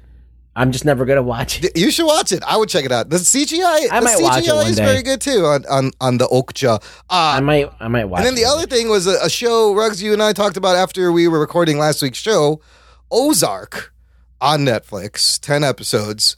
About Give me the Cliff Notes version of what it's about, because I've been hearing a lot about it. Okay, so it's about this guy who works in finances. Not the Rugboy full movie spoiler. And he finds out that his partners have been laundering money for the drug cartel. That all comes to the first episode is very intense. It all comes to a head to where he has to take his family. It starts in Chicago, actually. He works in Chicago. There's a lot of great starts in Chicago, but he takes his family, relocates them to the lake in the Ozarks, which is down south in Missouri. And he is going to launder money for the drug cartel now to keep himself alive. It's like an impossible situation. Yeah, so I've watched the first 3 episodes, and it's all about how he goes down there, and you actually learn a lot about finances and how to fucking skim money and launder money a little bit. I pitch this to Imran as it's Breaking Bad. It's Breaking Bad, but you're laundering money instead of making meth. It's like a different version of Breaking Bad. It's like it has everything that Breaking Bad has except for the meth. Yeah. But it has a guy who's like this meek guy who's stuck in a bad place. Who's stuck in a bad place, who does these things, and he has to align himself with people that he wouldn't normally align himself with to get the job done. And he puts himself in an impossible situation. Basically, he has to go to this place and launder this money where it's not easy to launder money in this place because there's not a lot of business. Yeah. So you can easily do that in Chicago because you got all of these businesses you can use. So he's got to be really, really crafty about what he does with his money and how he avoids getting the cartel up his ass. It's interesting because his argument to the cartel for going down there is like, look, up in Chicago, you got the feds, you got the gangsters, you got the government all up in your ass. He's like, let me go down to the Ozarks during the summer. You got rich assholes coming down more coastline than California, and I will wash money for you. Now, I've watched 3 episodes. I really like it. The revelation here is fucking Jason Bateman. There are times he's like acting so badass. Like there's times where I don't buy it completely, but there are times where I'm like, God damn, Jason Bateman, you got balls. You got balls to be doing this, and you don't expect this kind of performance from the Bateman. Well, the character is a lot like Walter White. Yes. He's the smartest guy in the room. Yes. And so if you miss Breaking Bad, it's like Breaking Bad, instead of being in New Mexico, you're on the lake with like hillbillies. Yeah, with white trash on the lake down south. It's pretty good. I'm excited to check out the rest of it. So I saw the whole season, and I kept on comparing it to Breaking Bad. I was like, I'm like, this is Breaking Bad. They're just remaking Breaking Bad with a different plot. It works though. But it's enjoyable. It's slow in parts, and there's annoying things that happen. But I mean, there's annoying character arcs that like really bug me, but the finale makes up for it. Does it set it up for another season, or does it kind of wrap it up? It does. It does indeed. Anthony, you got anything to recommend? I do. Good. I do. I've been binging on a lot of video essays on YouTube. Yes. YouTube's actually great for these video essays where people analyze film, especially if you're really into superhero films. I'm sure you can find them on all sorts of films. But there's a lot of great work being done on superhero films. 3 that I kind of linked. I've watched plenty more, but 3 I've kind of linked. Of course, I'm going to link a Why Superman is a Terrible Character, Fixing BVS. So I watched this one. Very, very good. Very good. Very good. God. Like, very well done. And slight edits to what could have happened in that movie would have made him such a better character. That's the best part. This guy just tweaks a couple of things, and you're like, yes. That's all you had to do. He doesn't change any scenes. No. All he does is change dialogue. He works within Batman versus Superman parameter. I want to give credit. It's the guy's usual handle is Rant and Bollocks. I will link all these. Also, these are posted on our Facebook group. I will link these in the show notes. This one is great, specifically because the guy, look, he goes, you just have to do this and this here. And basically, I love his point about you have it's writing. It's really writing. is He's writing. like, you have a hero. Did you watch it, Ruggs? Yeah, I did. You have a hero, you have an obstacle, give him 2 emotional choices so that we invest ourselves with the character. And he brilliantly points out that Clark makes no emotional choices. Nobody cares what he does. And then he goes, look, you fix this thing here, you fix this thing here. Now all of this shit, he even made like the Flash future dream make sense. And I was like, this is fucking great. He did a great job with that one. That was really good. Yeah. And just smile more, Superman. Yeah, that's all he has to do is smile. I love the comparison to the Indiana Jones. It was perfect. Yeah. Perfect. Very good. Watch that if you guys have time. 23 minutes. It's not bad. It's not too bad. Totally worth it. Yeah. Next one I have is a guy that I've been watching for a little bit. His name is Films and Stuff. Mm-hmm. He does a lot of critical analysis of different aspects of film, but the one I linked with these guys was How Disney Conquered Hollywood. And it's only 4 minutes and 20 seconds, but very well done. And you kind of realize, holy shit, Disney owns the fucking system right now. Well, they really bought their way. They bought their way through greatness. Yeah, they basically were like they had some money from Pixar, and they acquired Pixar. Yeah, that was like a big boon for them. That was the beginning of it. Think of the 5 things they own. They have, because that was their competition. Yes. Yeah, and then all of a sudden they got them under their wing and then started like co-producing, and then they just bought them out. I mean, between Disney Live Action, Disney Animation, Pixar, Lucasfilms, and Marvel Studios, how do you not make billions and billions of dollars? They really they just sucked up half of everything. It's evil genius, people. Well, that, and they know how to space their movies so that they own dates when they need to. They own months, and this video essay goes into how they kind of emphasize throughout their films character work. That's the most important thing, and that's why people like it and enjoy it. Because not only do they make good, they create iconic characters, and they always are creating new ones. And so they give you some of the old, and then here's some new crazy ones, and then here's something you remember. Now here's another great new one, and you're going to watch it because you trust us because we've built this brand. It's just like what Disney always does. Yeah, I mean, look at Snow White, or well, those are all Hans Christian Andersen tales. That they reused, and now everyone thinks they wrote that shit. But I mean, you're talking about these things were 60 years old, and they're still resonating with people. Yeah. They just constantly know how to keep things in the public eye, keep them relevant. They have a channel that they pump this stuff out on all the time. They re-release these movies. they have their marketing is like second to none. They really know how to maximize their character value. I don't know. There's no stopping them right now. They're doing very well. They're doing very well, and they've earned a lot of goodwill. The last one is by Houston Productions 1.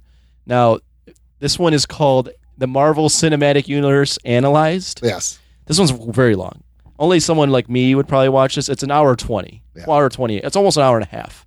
But it's basically this teenager analyzing every Marvel Cinematic Universe film up to Guardians of the Galaxy Volume 2. Oh, okay. Now, if you can get over the fact that he sounds like he is a teenager and he's going through puberty, it's actually very well done. He's really well spoken. It's well thought out. He knows what he's talking about. And I'm making my way through it. I've got through I'm going to watch the whole thing because I do like this kid's point of view and the points that he makes.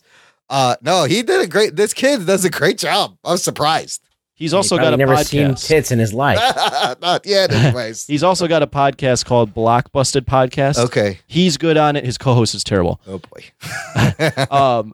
But if you end up liking this film, he's also this video essay. I put a link in our chat, and maybe Imran will put it in the show notes. But it's called The Dilemma Wonder Woman, a review and analysis. Oh, that's him too. That's him too, and that'll bring up points about Wonder Woman where you're like, holy shit, that third act is kind of a mess.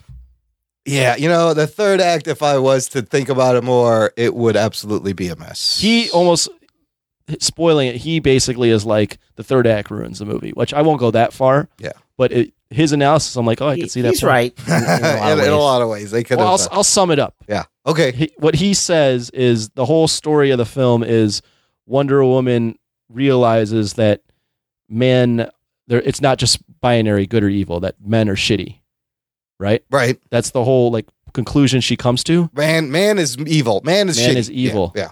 But when she kills Ares, the war stops. Yeah. So then man what wasn't is evil? The lesson? Yeah. Is it man was evil? Yeah.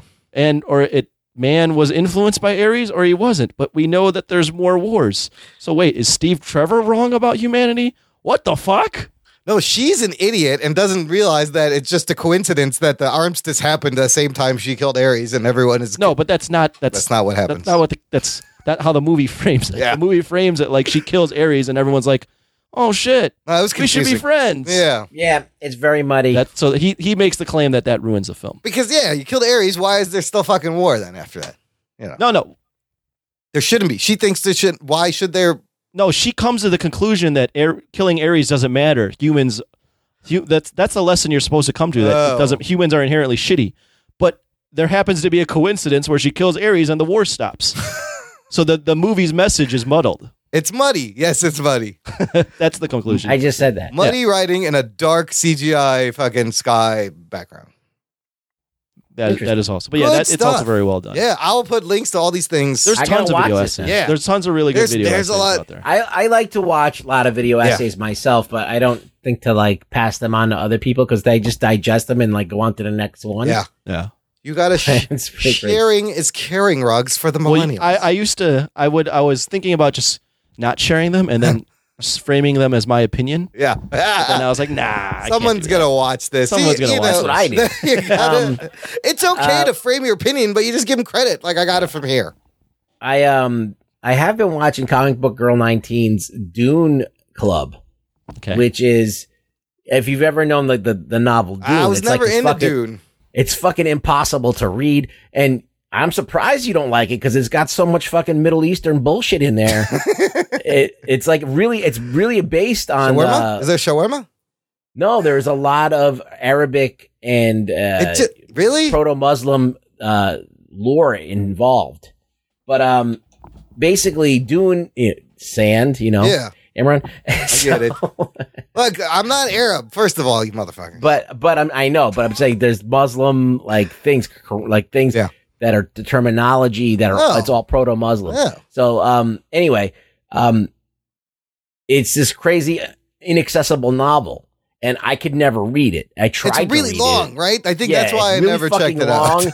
And they tried to make movies out of it, and they always suck balls. Yes. So I'm sitting there. I'm like, all right. She's having this book club where she discusses like she'll read like a bunch of chapters and then just basically do what we do and just like kind of paraphrase it.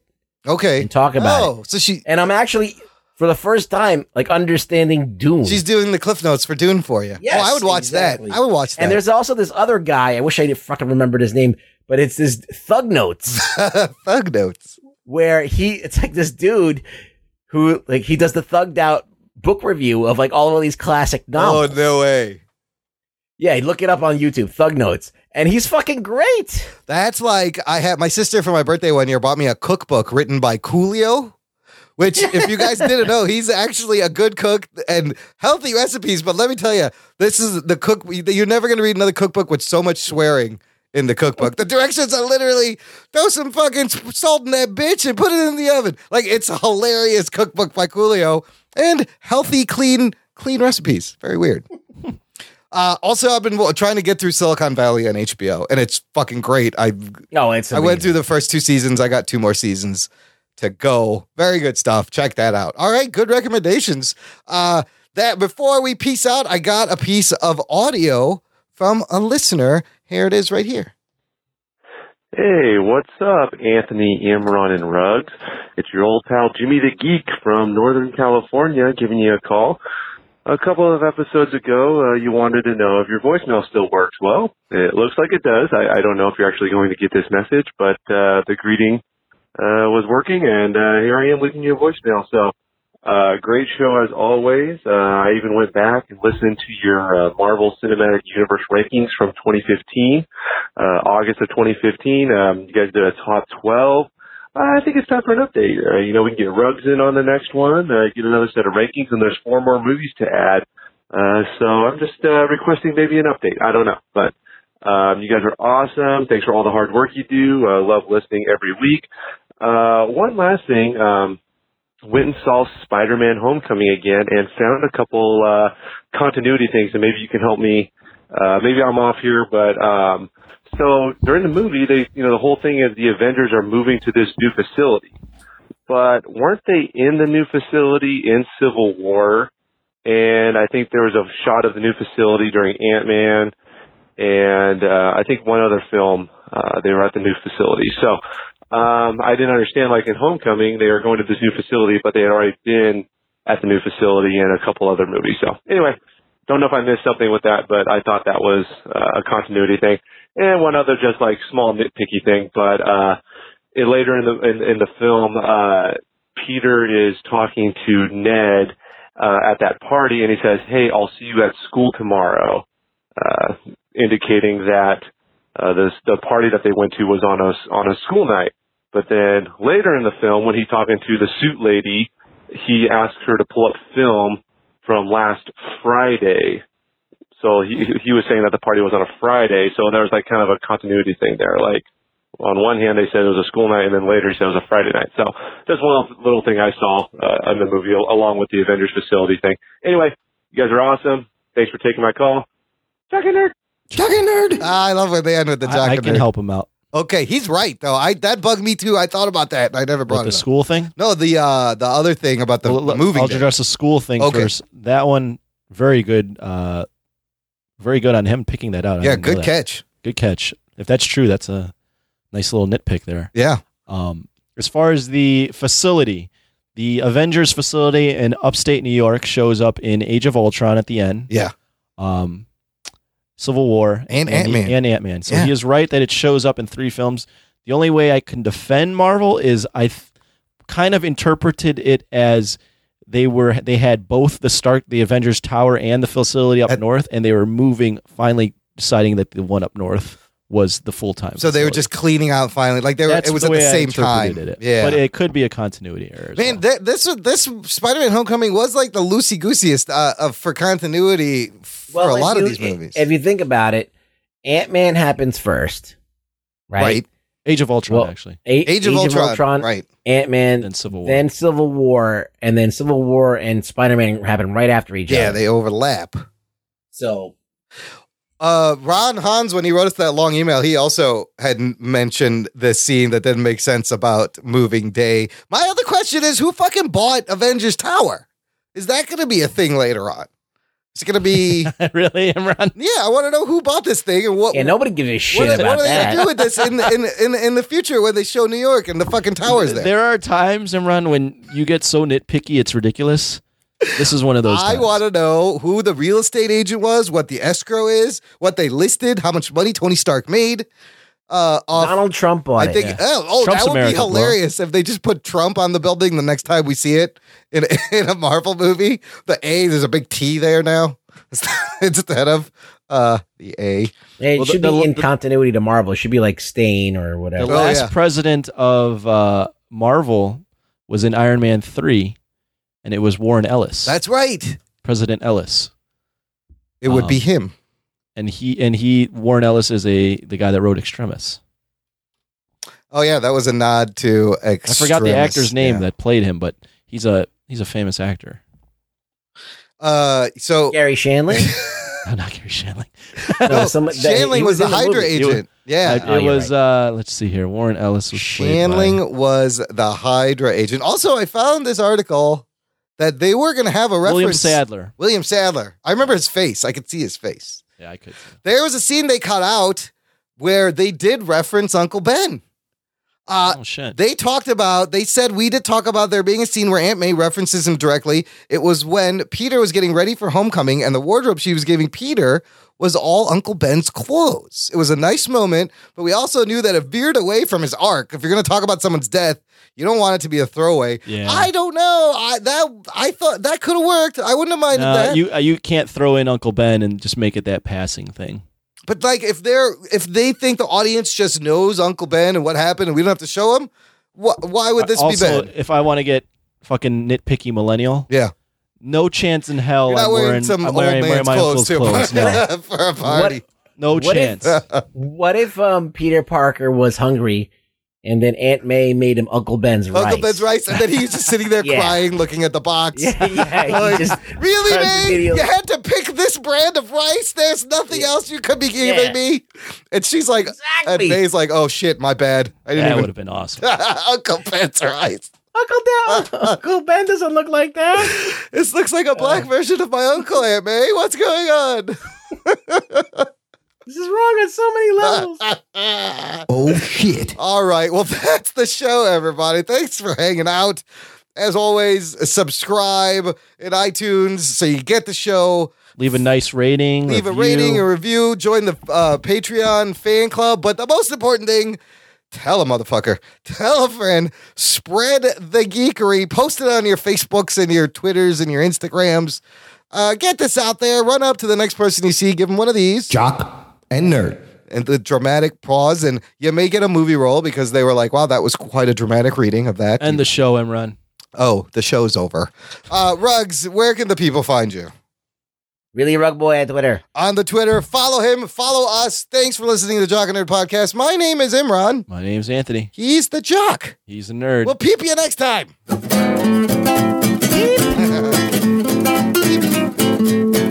make peepees? Rugboy, you wash your ass? What did he say after that? Pablo, honey, you wash your ass? Come with me to Florida. Jock and Nerd. Does Anthony even know what that's about, Pablo Honey? Jerky Boys. It's old. Nobody knows what the Jerky Boys are anymore. Pablo Honey? Pablo, honey, you wash your ass?